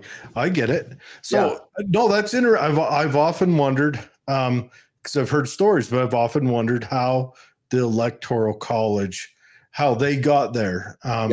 Yeah. And, you've heard stories and not how theoretically, but how the individuals became a member of the Electoral College. I've heard it. And I remember I watched like a interview with one on CBS or NBC or whatever, one of those. And they talked about the kid. He did it. His father did it before him. The kid was in college. He was like a junior in college and he was already doing it. That's awesome. But no, that's interesting. I would like to do a show just on that. Yeah. And some states do it differently. It's based on state law, right? That's the beauty of our system. Every state can do it however they want. In some states, the electors are appointed within the party, right? But not in Utah. In Utah, again, and Holly, to your point, it's the voice of the people at convention that matters, right? That's how the electors get chosen. That's how candidates get put on the primary ballot, right? Other states have these jungle primaries where you put 17 people on the ballot, and the electorate, the electorate at large is supposed to know who of these 17 people am I supposed to vote for, right? And in our state system, they let you actually sit in front of someone, look them in the eye, ask them hard questions, and get a feel, and then make a judgment. I think that there are people who have made, the Count My Vote campaign that actually got us SB 54 there was an agenda attached there, I believe. And it turned campaigns into, you had to have money to be anything. Right. And to me, that's sad. No, it, as I understand the history of it, it came to be after Mike Lee beat Bob Bennett at convention. Mm-hmm. If you remember the history of it, Bob Bennett was a very senior senator, right? And Mike went through the convention process, got his delegates elected, and completely surprised Bennett in election. And people like me knocked on doors for Mike Lee because we believed in him. And it was a political earthquake, right? That somebody who, it was the first office Mike ever ran for. And God bless him, he went straight to the Senate, right? And that's awesome. But he did it through the voice of the people. But then you have these interests that are like, well, wait a second, Bob Bennett was our guy, right? And they didn't want that. And so they created a second way for people to go through, not necessarily going by the voice of the people, so that you wouldn't have those kind of upsets in the future. And that's how I understand the history of it. Somebody may disagree or tell me I've got my facts wrong, but to your point, it's to help, it's to give the voice to the people, right? And people will say, well, if you go through convention, only the hard right wingers will vote for you. No, the people that took the time to go to caucus and asked their neighbors, like I'm looking out the window at all these houses, my neighbors, they would be the ones voting for me, right? Yeah. And I'm going to run for state delegate, and I'm going to say to them, guys, you know me. We've lived next to each other. Our kids play together. You know me. I want to represent you. How can you do better than that? And I'm going to return and report. I'm going to come back and say, yeah, this is who I voted for, and this is what happened. That's the voice of the people. Here's the thing, that return and report is so key. And I've been a state delegate for years, and I ran as a national delegate, and I was so lucky because I was one of two in my county, and the other one was Chris Stewart. So it was like amazing. And then 2020, we don't get to go to, and that sucks. But the return and report. So what does the state do? Is they make caucus now, because everybody in Count My Vote said caucus is hard to attend. People working can't get there. So what does the state do? Okay, pre-register. Oh, you can't be there? Then register absentee. We're going to put all of this data online. It's going to be easy. Now, I don't want to discount the people who actually go out and get signatures themselves. Sure. Because I would hate to say that person, like some of our county people have to get 300 signatures. And they go to every single person. I don't want to discount the person that says, okay, I trust you to be my guy. I'm going to sign my name. You can't sign any other petitions after that, but you're my guy. And I don't have to go to my caucus. But what they're missing is there's 50 to 100,000 signatures needed for like a senatorial race. And it's so high. Maybe it's maybe it's less. I'm not sure how many it is, but I know that it's $500,000. And it has to be a certain percentage from every county. And you're right. There's a lot that goes into it. And they're paying an outside company to come in and go door to door. And half the time, these people can't really answer that many questions about this candidate. They can just read off a flyer of what this candidate stands for. They're not meeting the candidate. Right. They're meeting somebody who's convincing them, just like the Count My Vote campaign. Right. Count my vote? That sounds amazing. Yeah, I'll sign that. Of course I want my vote counted. When in fact, they're saying, you count my vote, but not count my voice. You're not hearing my voice. I'm just signing a piece of paper and saying, yeah, okay, get out of my porch, get off my porch. Right. You know, it's don't make me go get my guillotine. Right. Yeah. Exactly. Leave me alone. Dinner's hot. I think it's really great that you're putting trust in the delegates. There's nothing worse than to be a county chair and watch a signature candidate get on the ballot automatically. And it didn't matter that I even had a convention because nobody went just convention only. That's how it used to be. So I'm watching all these delegates who spent all this time and energy, and I spent all this time and energy to create events for them, only for their voice to just be irrelevant. Neglected. The person bought their way on.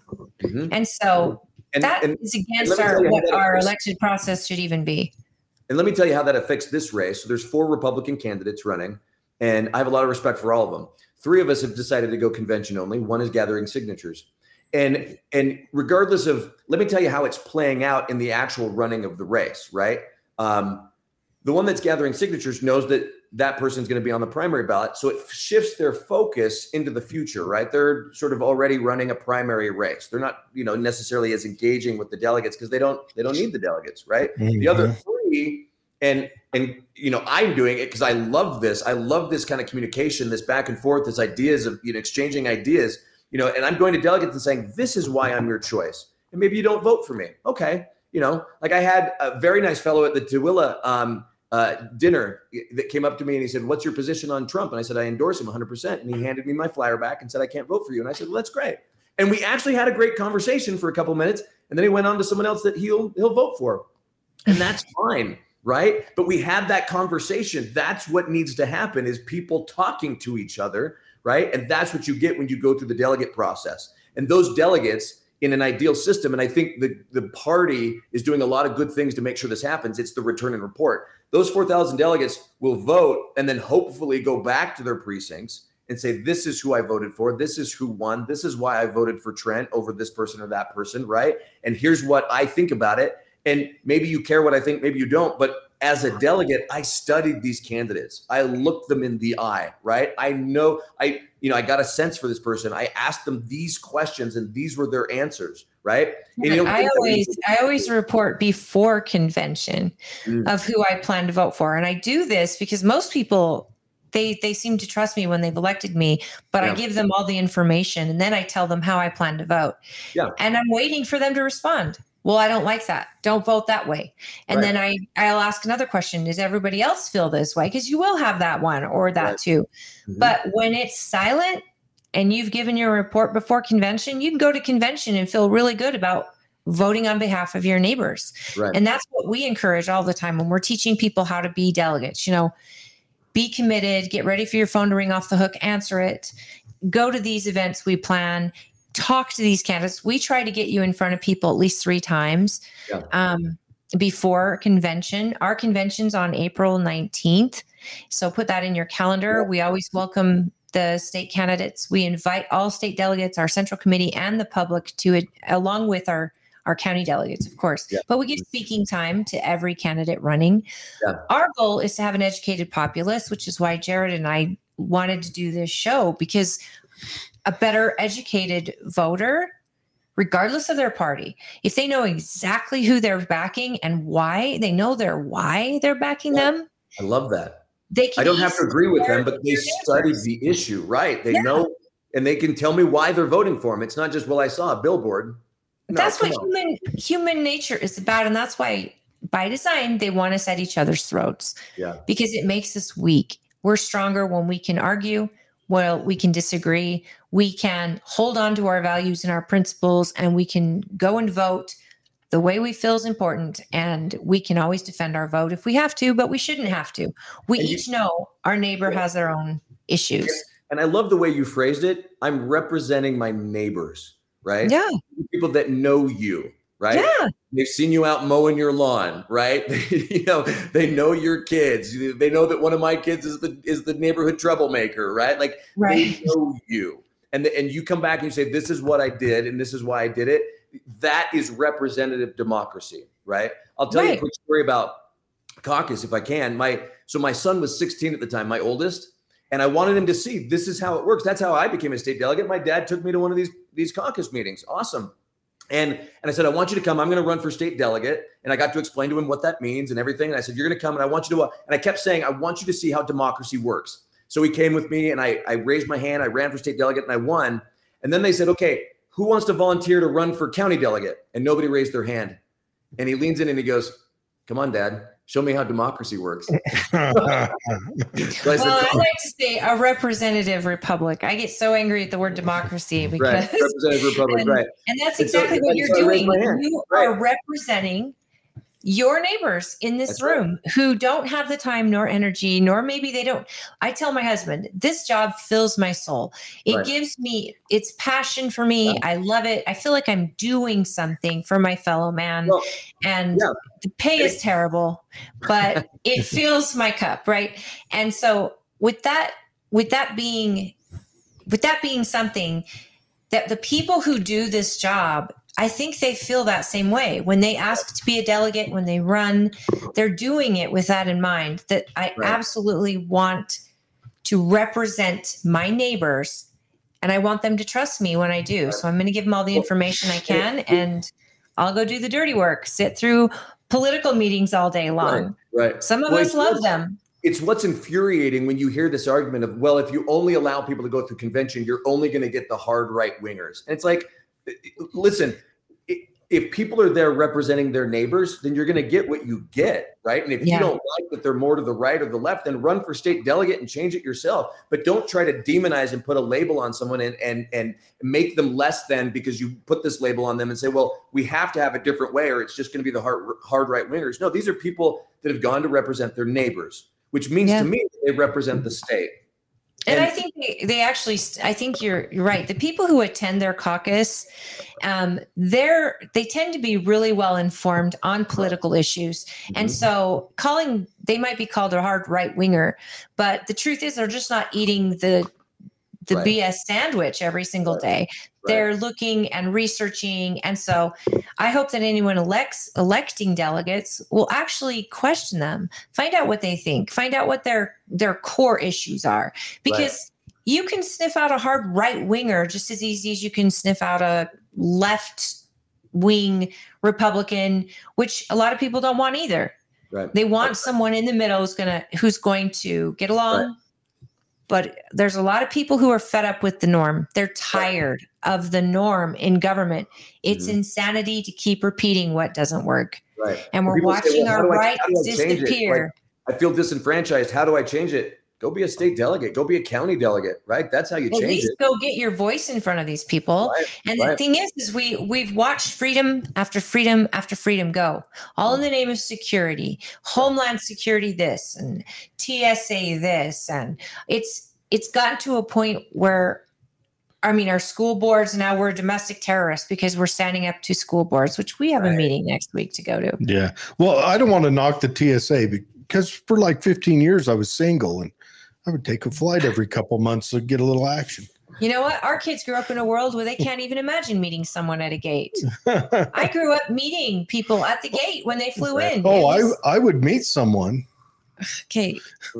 It's not gay. I get the blue pen and make that squiggle on my own. Why don't we put the TSA on the border and let them frisk down who's coming from the border, right? And I'm afraid they're not going to bring down any airplanes, right? Like it's just audit. Ridiculous what we go through. But the illegal immigrants are, please come in. Absolutely. Here's a credit card. TSA has failed their audit 90% almost every year. We could put the border guards on our airports and we'd show up. I'd get a new cell phone, get a credit card. Thank you for flying Delta. Here's your hotel I fly ticket, into somewhere, they give me a hotel.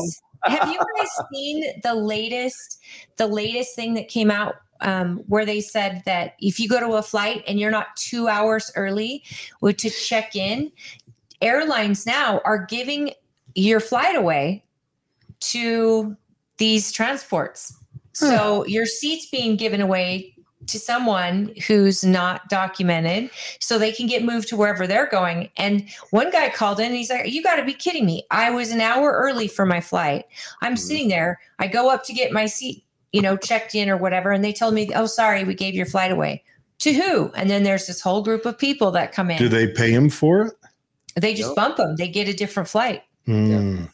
But that guy's you paid for that flight for that time. Yeah. Right. And that guy just got your free ticket, plus a cell phone, plus the check. I mean, American people, even Democrats, aren't sitting back going, yeah, this is fine. Yeah, I think this is fine. I wonder if he can come over and stay in my house and pet my dog too. Hey, guys, if you're paying attention and you have a question for Trent, call us at 385-899-2134. The number's on the screen. We're going to have to cut him loose pretty soon. And we got to cut our call screener loose in about 30 minutes. We'll cut Trent at 5. So we've got about 15 minutes. So if you have a question that he can answer for you, you've been a great interview. I mean, you've got more energy. This has been fun. I appreciate that. We were in chaos when you jumped on the call just because our internet and stuff. You rolled with it. But my goodness, let's roll. I love it. Ready to go. I'm exhausted, and I've just been sitting here. But if we have anybody that wants to call in, otherwise we're just going to keep asking him more questions. Tell us about your family a little bit more. Your wife is your wife, Diana? So I'm divorced.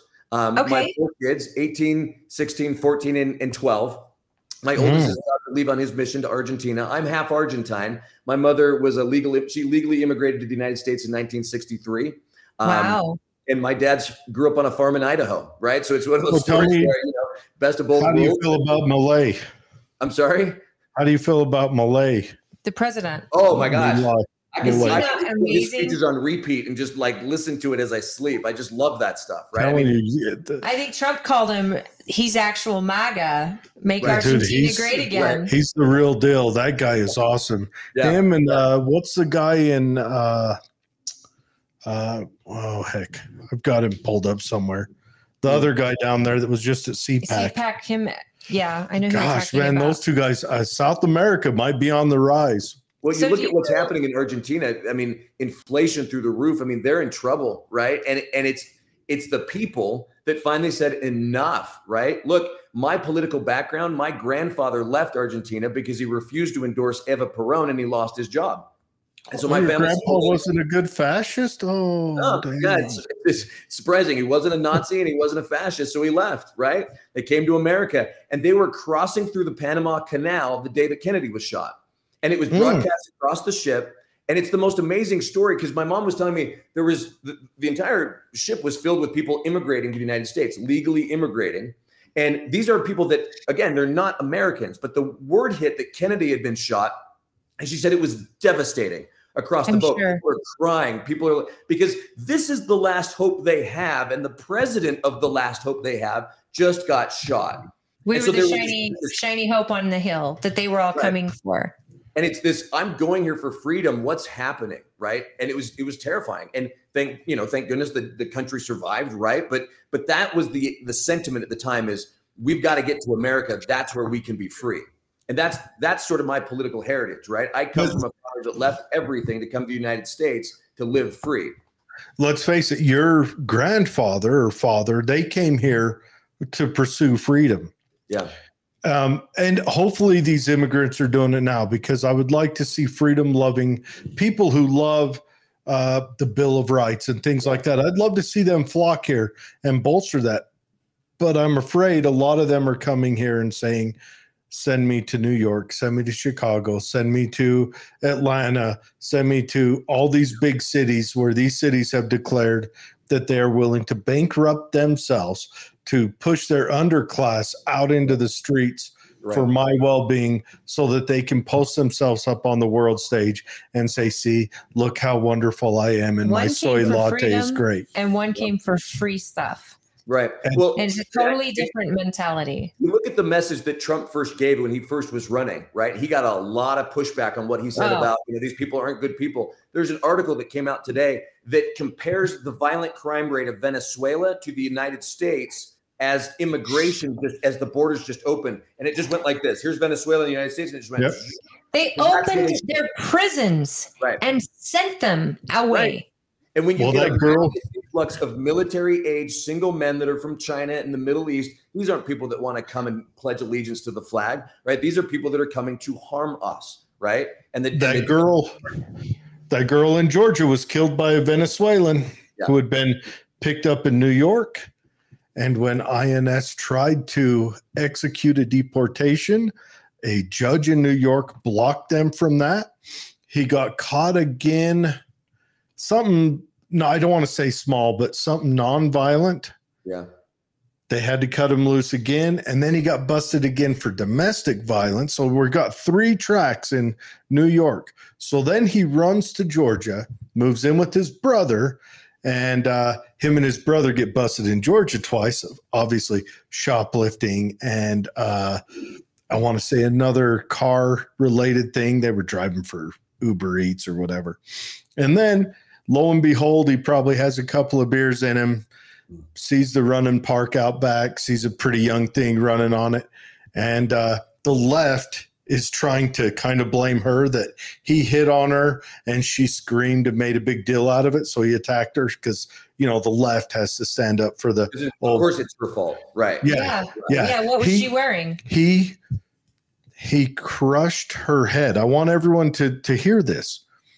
He crushed her head, unrecognizable when he was done with it. Well, this is and the left is standing up for him. He should be by now. It's been 4 days. He should be on the end of a rope right now. My opinion, we need to start making a point of it. People who go out and mass abuse and make victims out of people, we need to start making a point of it. I hate to say it, but we need to start levying it that the punishment is so brutal. Make it quick, made it brutal, and get it done. You know what? Instead of 10-year jail terms, let's give them 1 year, but let's make it breaking big rocks into little rocks. Well, isn't that something that if you're not a citizen, then the Constitution of the United States doesn't. And that's the legal theory. Why do they get the same rights as a citizen? They don't, right? Yeah, they're literally hunting citizens. We're victims of people. And yet, if we were to hurt them, we are under the Constitution. And so we are going to have to go through all this drama. The guy that shot the girl in San Francisco all those years ago, he'd been deported, 7 times? Yeah.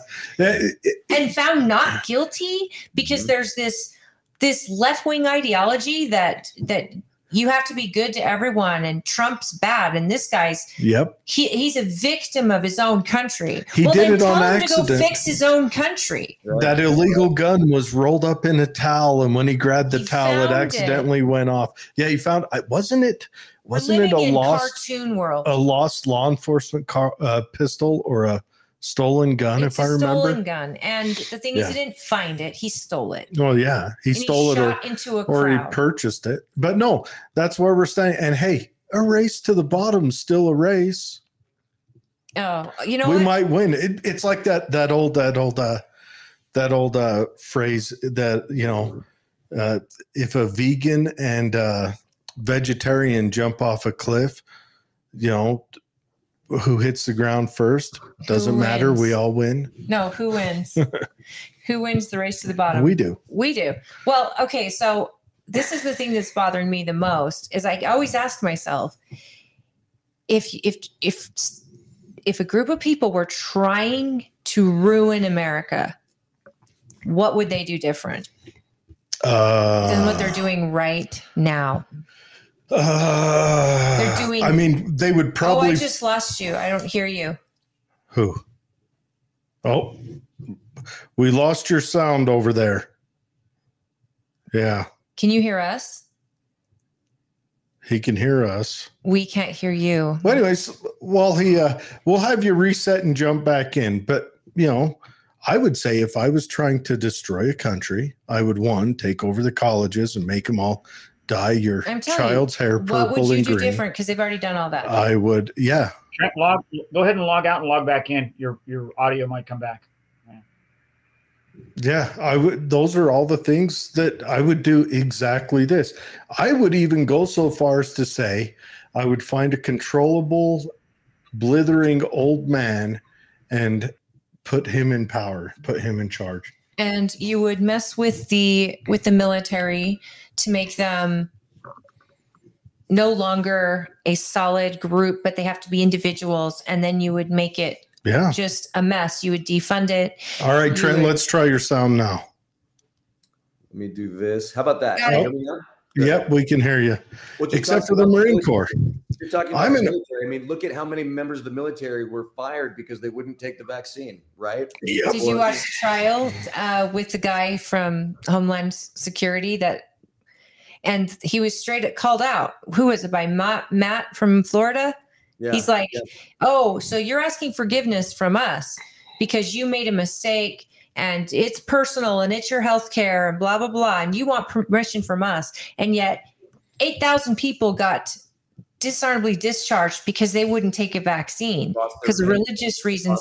Yeah. Mm-hmm. Why are you giving them their jobs back? Right. Give them the same mercy that you've been shown in your ridiculousness. And he said, no, I will not do that. Well, of course you won't, because you're pompous ass. What's good for thee, but not for me. That's the government. Like Mayorkas gets impeached, right? It's a purposeful, tactical, systematic approach to undermining the fabric of our society, right? You overwhelm the system, so the system eventually collapses, right? Right. You overwhelm it with illegal immigration. You overwhelm it with supposed diseases. You overwhelm the financial system, right? And so eventually it all crumbles. And untreated mental illness. Together.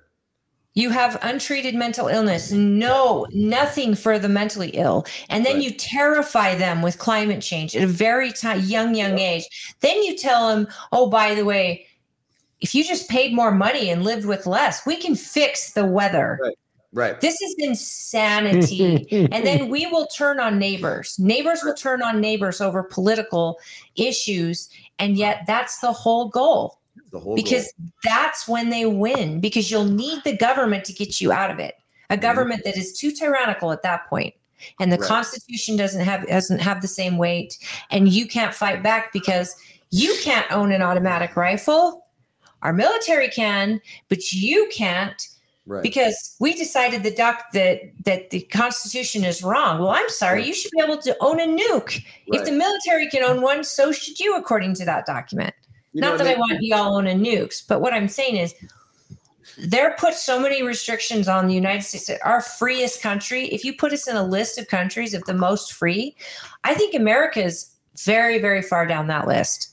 Well, and Utah is pretty far down the list of actual political corruption, right? And to get to your point on the Second Amendment, people say, well, you don't need a semi-automatic rifle to go hunting. No, I don't want it to go hunting. I want it to protect me from the government. That's why I want it. That's why I don't need to tell you anything. The First Amendment exists to protect me from the government. The Second Amendment exists to protect me from the government. And down the line, they all exist to protect me from the government, right? And as soon as you get away from that, then you're giving the government power, just the same way that Congress has abdicated its role and given all of the power to these regulatory agencies. Congress doesn't even look at what they do. They run an administrative state that you can't fight against because it's just a complete labyrinth of bureaucracy, and Congress is nowhere to be found, right? So we've ceded our power to the administrative state. We've ceded our power in all these different ways, right? The states are ceding power to the federal government. They need an AG that's going to stand up for them, and that's why I want to be in this race. But I think that's the point of view that people need to have. It's not us against our neighbors. It's us against those that want control over our lives, right? Yes. And that's not your neighbor, even if they disagree with you. It's the people that are making laws that curtail your freedom because they want the control over your life. Well, and that's absolute. I mean, that's a great way to end that, because you want a job where you're going to protect my constitutional rights, just like our sheriff has to protect our constitutional rights. And that's the job that everyone's supposed to take. But something happens. something happens when people get elected. I don't know if you go through this veil of it's a Bruder film. It's what are they, like villain veil or something, but all of a sudden, I mean, Congress does nothing about it because they're constantly trying to run for their office and keep their seat. And or they get in and they have no personal wealth and they get out and they're millionaires. How does that happen? Good for them. Well, I mean, it's good for me to do it, but not you. You can't do insider trading. That is frowned what's upon. that cookie lady's name? The lady Martha Stewart. Yeah, Martha Stewart. Yeah. How's she doing today? Cookie lady. Right. She used to hang out with Snoop Dogg now, though, so I guess she's okay. Yeah, I think she's a You know what the crazy thing is? I'll bet Martha Stewart would vote for Nancy Pelosi. Yeah. I bet in a heartbeat she would say, I went to jail for what you do. Mm-hmm. I don't know that she would. I've seen interviews with her where she's like, it's two-sided. It's a two-tier justice system. Yeah, her and Snoop Dogg are all in it together. Here's the thing.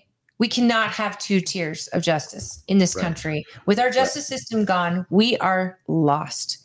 Mm-hmm. And if we can't get it together, I think we have a great AG's office right now. That's just me. I think having a new AG in there, I hope will continue the good that has been started there with the mental health awareness, with the child sex trafficking awareness. And if you need more money to create a victims advocate type department, hell, if it's just one person who looks over this victim's situation, because I have friends who feel like they were lost. They couldn't go to their sheriff. They couldn't go to the prosecutor. And the AG's office is like, look, it's not our jurisdiction. We don't know how to help you. It would be nice for me to be able to say, you know what? There's an office at the AG's that you go in there and tell them what your case is. They'll contact the prosecutor. They'll contact the investigators, and they'll get back to you and either tell you what they can do to help you or tell you why they can't. But people are sitting out there just victimized and they don't know what to do. I know firsthand what it feels like. Yeah, I know a lady that has a stalker that the police were on her side, everything else. But when it got before the judge kicks them loose. The stalker's back out on the street. The same night after assaulting police officers. A possible threat that same day. The stalker went to her house, acted kooky at the house. The police buster at the neighbor's house, doing the old Homer Simpson hiding in a bush. Mm-hmm. Then she gets violent with the police. They holler in. The judge kicks her loose. How is this rational? How is this? Is it that the jails were too full? They couldn't hold her, or did the judge have? It wasn't about the jail because the bill was only $669. Yeah, how does this? We're missing something here. Well, and it gets back to a point that I was making. If you don't have oversight, if there's no consequences for your actions, if no one's looking at that judge's caseload over the course of their career as a judge, I mean, judges can get away with a lot, and they can it's their own fiefdom. Like, this is how it's going to be. Yeah. Sorry, family court, criminal court. Hey, this is what I think, right? I know the law says this, but I'm going to do this. You want to appeal it? Fine. Be my guest, right? That's true. And there's no punishment for an appeal that is successful. Family courts have been a runaway nightmare for 30 years now. Yeah. Family courts have been a nightmare. Mm-hmm. And I'm not doing it as but again, you have to be willing to institute some judicial reforms along with prosecutorial reforms and the political reforms in the office, right? It's just a lot across the board that you have to be willing to stand up and say, this is what needs to happen. And you're going to get flagged from all sides, right? You'll be told that, well, you're not standing up for women's rights. You're not standing up for dad's rights. You're not it's just what works and what doesn't in our system. And having recourse for people to go and say, at least to your point, Holly, at least somebody told me what was going on. I now know what my options are and what I can do. And even if I don't have the money to go hire a lawyer, I know what my options are, right? Now, we're just leaving people high and dry and like, I get it. You're in danger. Your stalker's back on the street. Good luck. Yeah. And at least you could say, here's in the Constitution why for a different case. This is why the prosecutor did this. This is why we're not helping. Here's what we can do. I get it. I think, though, when you keep saying all these, judicial reform and prosecutor reform and criminal justice reform, this is a whole lot. And I would love to see someone take it on. I would love to see someone get legislators fire on this, because I want legislators to feel from people that we're done with this two-tier justice system. What happened in Salt Lake City in 2020 it never could have happened out here, because when they had the BLM march out here, every armed citizen in this county was lining in front of the businesses with their guns, watching this parade and saying, hey, have a good parade. Hey, really great. Welcome to our town. But they knew right away, no one is going to get out of line when you have a populace who believes in the Constitution, and a sheriff that protects it, and a council that protects it. And this is where we get down to an AG that is going to say, we got your back. All of you. All of you. You protesters, stay in line. Don't violate these people's rights. We'll have your back. You gun owners, stay in line. Don't violate their rights. We have your back. And sheriff, I have your back if you need anything. And that's the beauty of a community like Tooele, where you can, like, the people know each other, right? And you've built that trust over time, right? And that's the trust that needs to be restored between, city, local, county, and state agencies to say, we've got each other's back. Stay in your lane. Everybody, I got your back. The state AG has you. I got you, right? And that's the message that they need to understand. The county sheriffs need to understand, I got you, right? You've got an advocate in this office. We're going to follow the laws, right? But that's the beauty of, in Tooele, people just know each other. It's easy to build and maintain that trust. But you need to have an AG whose top priority is justice, and justice only happens through trust. It's the only way you get there. It's so true. And again, it's going to be funding. Counties like ours need funding for those people with mental illness, those people with drug addiction. We need to figure out, I know that's not the AG's job, but we need to have mental illness needs to get addressed in this country, and fast. The last few shootings have been done in schools and stuff, mentally ill young people. And we've got to address it, and we've got to go back to having institutions, mental institutions. You also want to hear another hard part. This is something that not many people are talking about. And this is going to sound idiosyncratic, but we've got to quit sending people with a slight depression to get mass therapy to dwell on their issue, because it's proving that constantly dwelling on that depression makes it worse. Yeah. Well, and the studies have come out. They're out now. This is what we've been doing. Oh, you've got a slight depression because, your chair has a squeaky wheel at work. Go to therapy. We've got to quit doing that, especially with these little boys and girls that go to school, and the purple-haired teacher that graduated last month that couldn't find their ass with both hands if it was in their back pockets is teaching them that, you come out as whatever in the first grade, let's have a parade, is messing them up.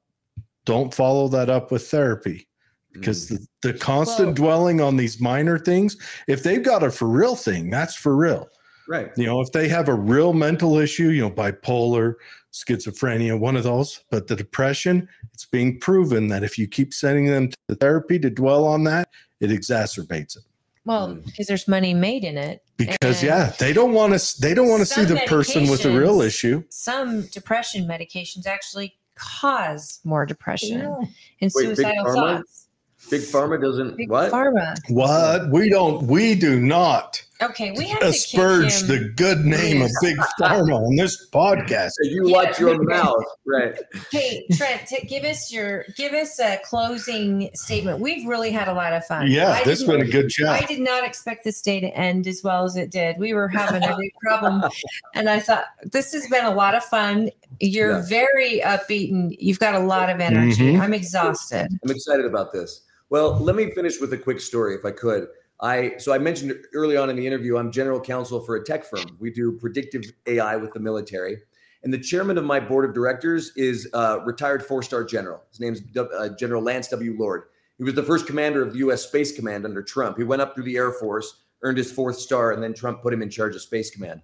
Awesome. And so he's the guy off of The Office in that show. That guy off The Office. That's exactly right. Digging it. When you're in his presence, it's a little bit more daunting, I'd say. Yeah, he very much comes across as a 4-star general.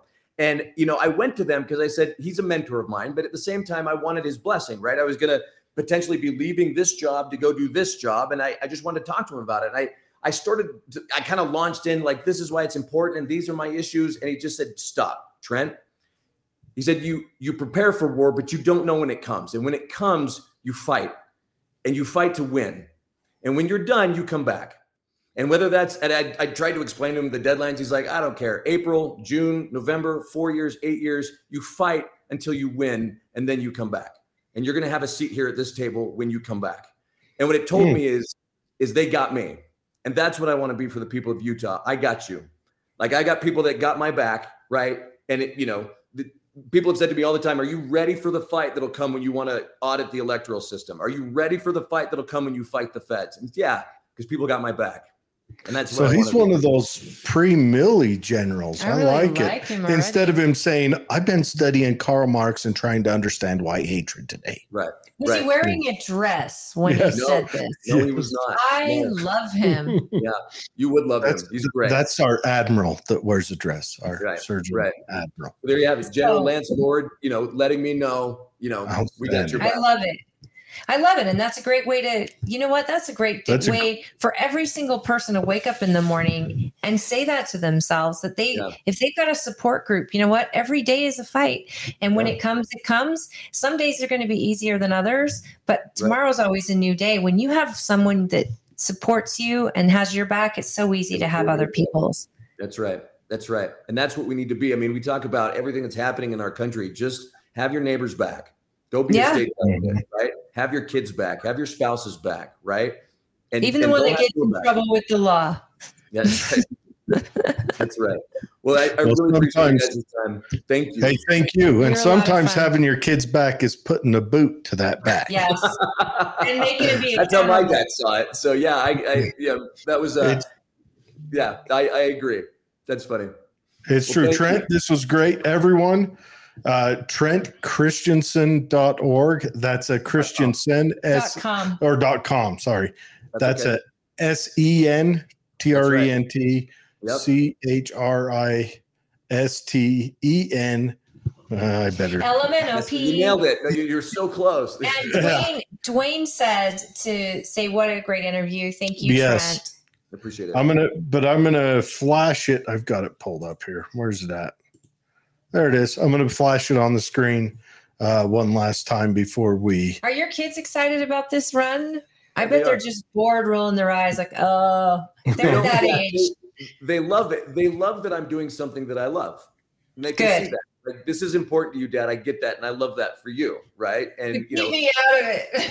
Exactly. I don't want to go to your political meetings, but just good luck with that stuff, Dad. Yeah, I've got one of those kids that's like, I'm not going to your meetings. And another one's like, oh, he came to Tooele with me. My oldest, he came, he loves it. He loves being a part of it. He loves seeing people that care enough about their community to come out to things like this. So my son is the same. My daughter, not so much. My son, he loves it. As they start getting older and start wanting to know what's going on in the world around them. And let's face it, they're going to be left running that world. And I just thank the good Lord every day that I am going to be left with the purple-haired nitwits taking care of me. He's an atheist, so that's a funny sentence coming from him. But yeah, I just feel blessed that what's that girl from Sweden? The girl that quit going to school. Her eyes are a little too far apart. Makes you wonder. Greta Thunberg and David Hogg. Those guys are going to take care of me when I'm old. No, our kids are our future, right? And you leave them with a good legacy. We show them how to do the work, and they'll make us proud. I don't know. He says though, bad times create strong men. And weak times or good times create weak men. And we've gone through the good times. We have weak men. But there are two places being born right now. I'm just going to have to hop a fence and go to either El Salvador or Argentina and see what freedom and prosperity looks like. Yeah, we could just reelect Trump. I think that would fix a lot of this. Yeah. So I hope so. I hope so. Thank you so much for being on the show today. I think the shakeup we need is bigger than one man. Well, I think you're trying to start a new conversation as we're saying goodbye. All right, we got to go. Remember, Ken Burns may do a documentary about this time one day. I appreciate it, guys. Thank you so much. Thank you, Trent. Have a good one. Appreciate it. Thank you. Bye. Right, bye-bye. Bye.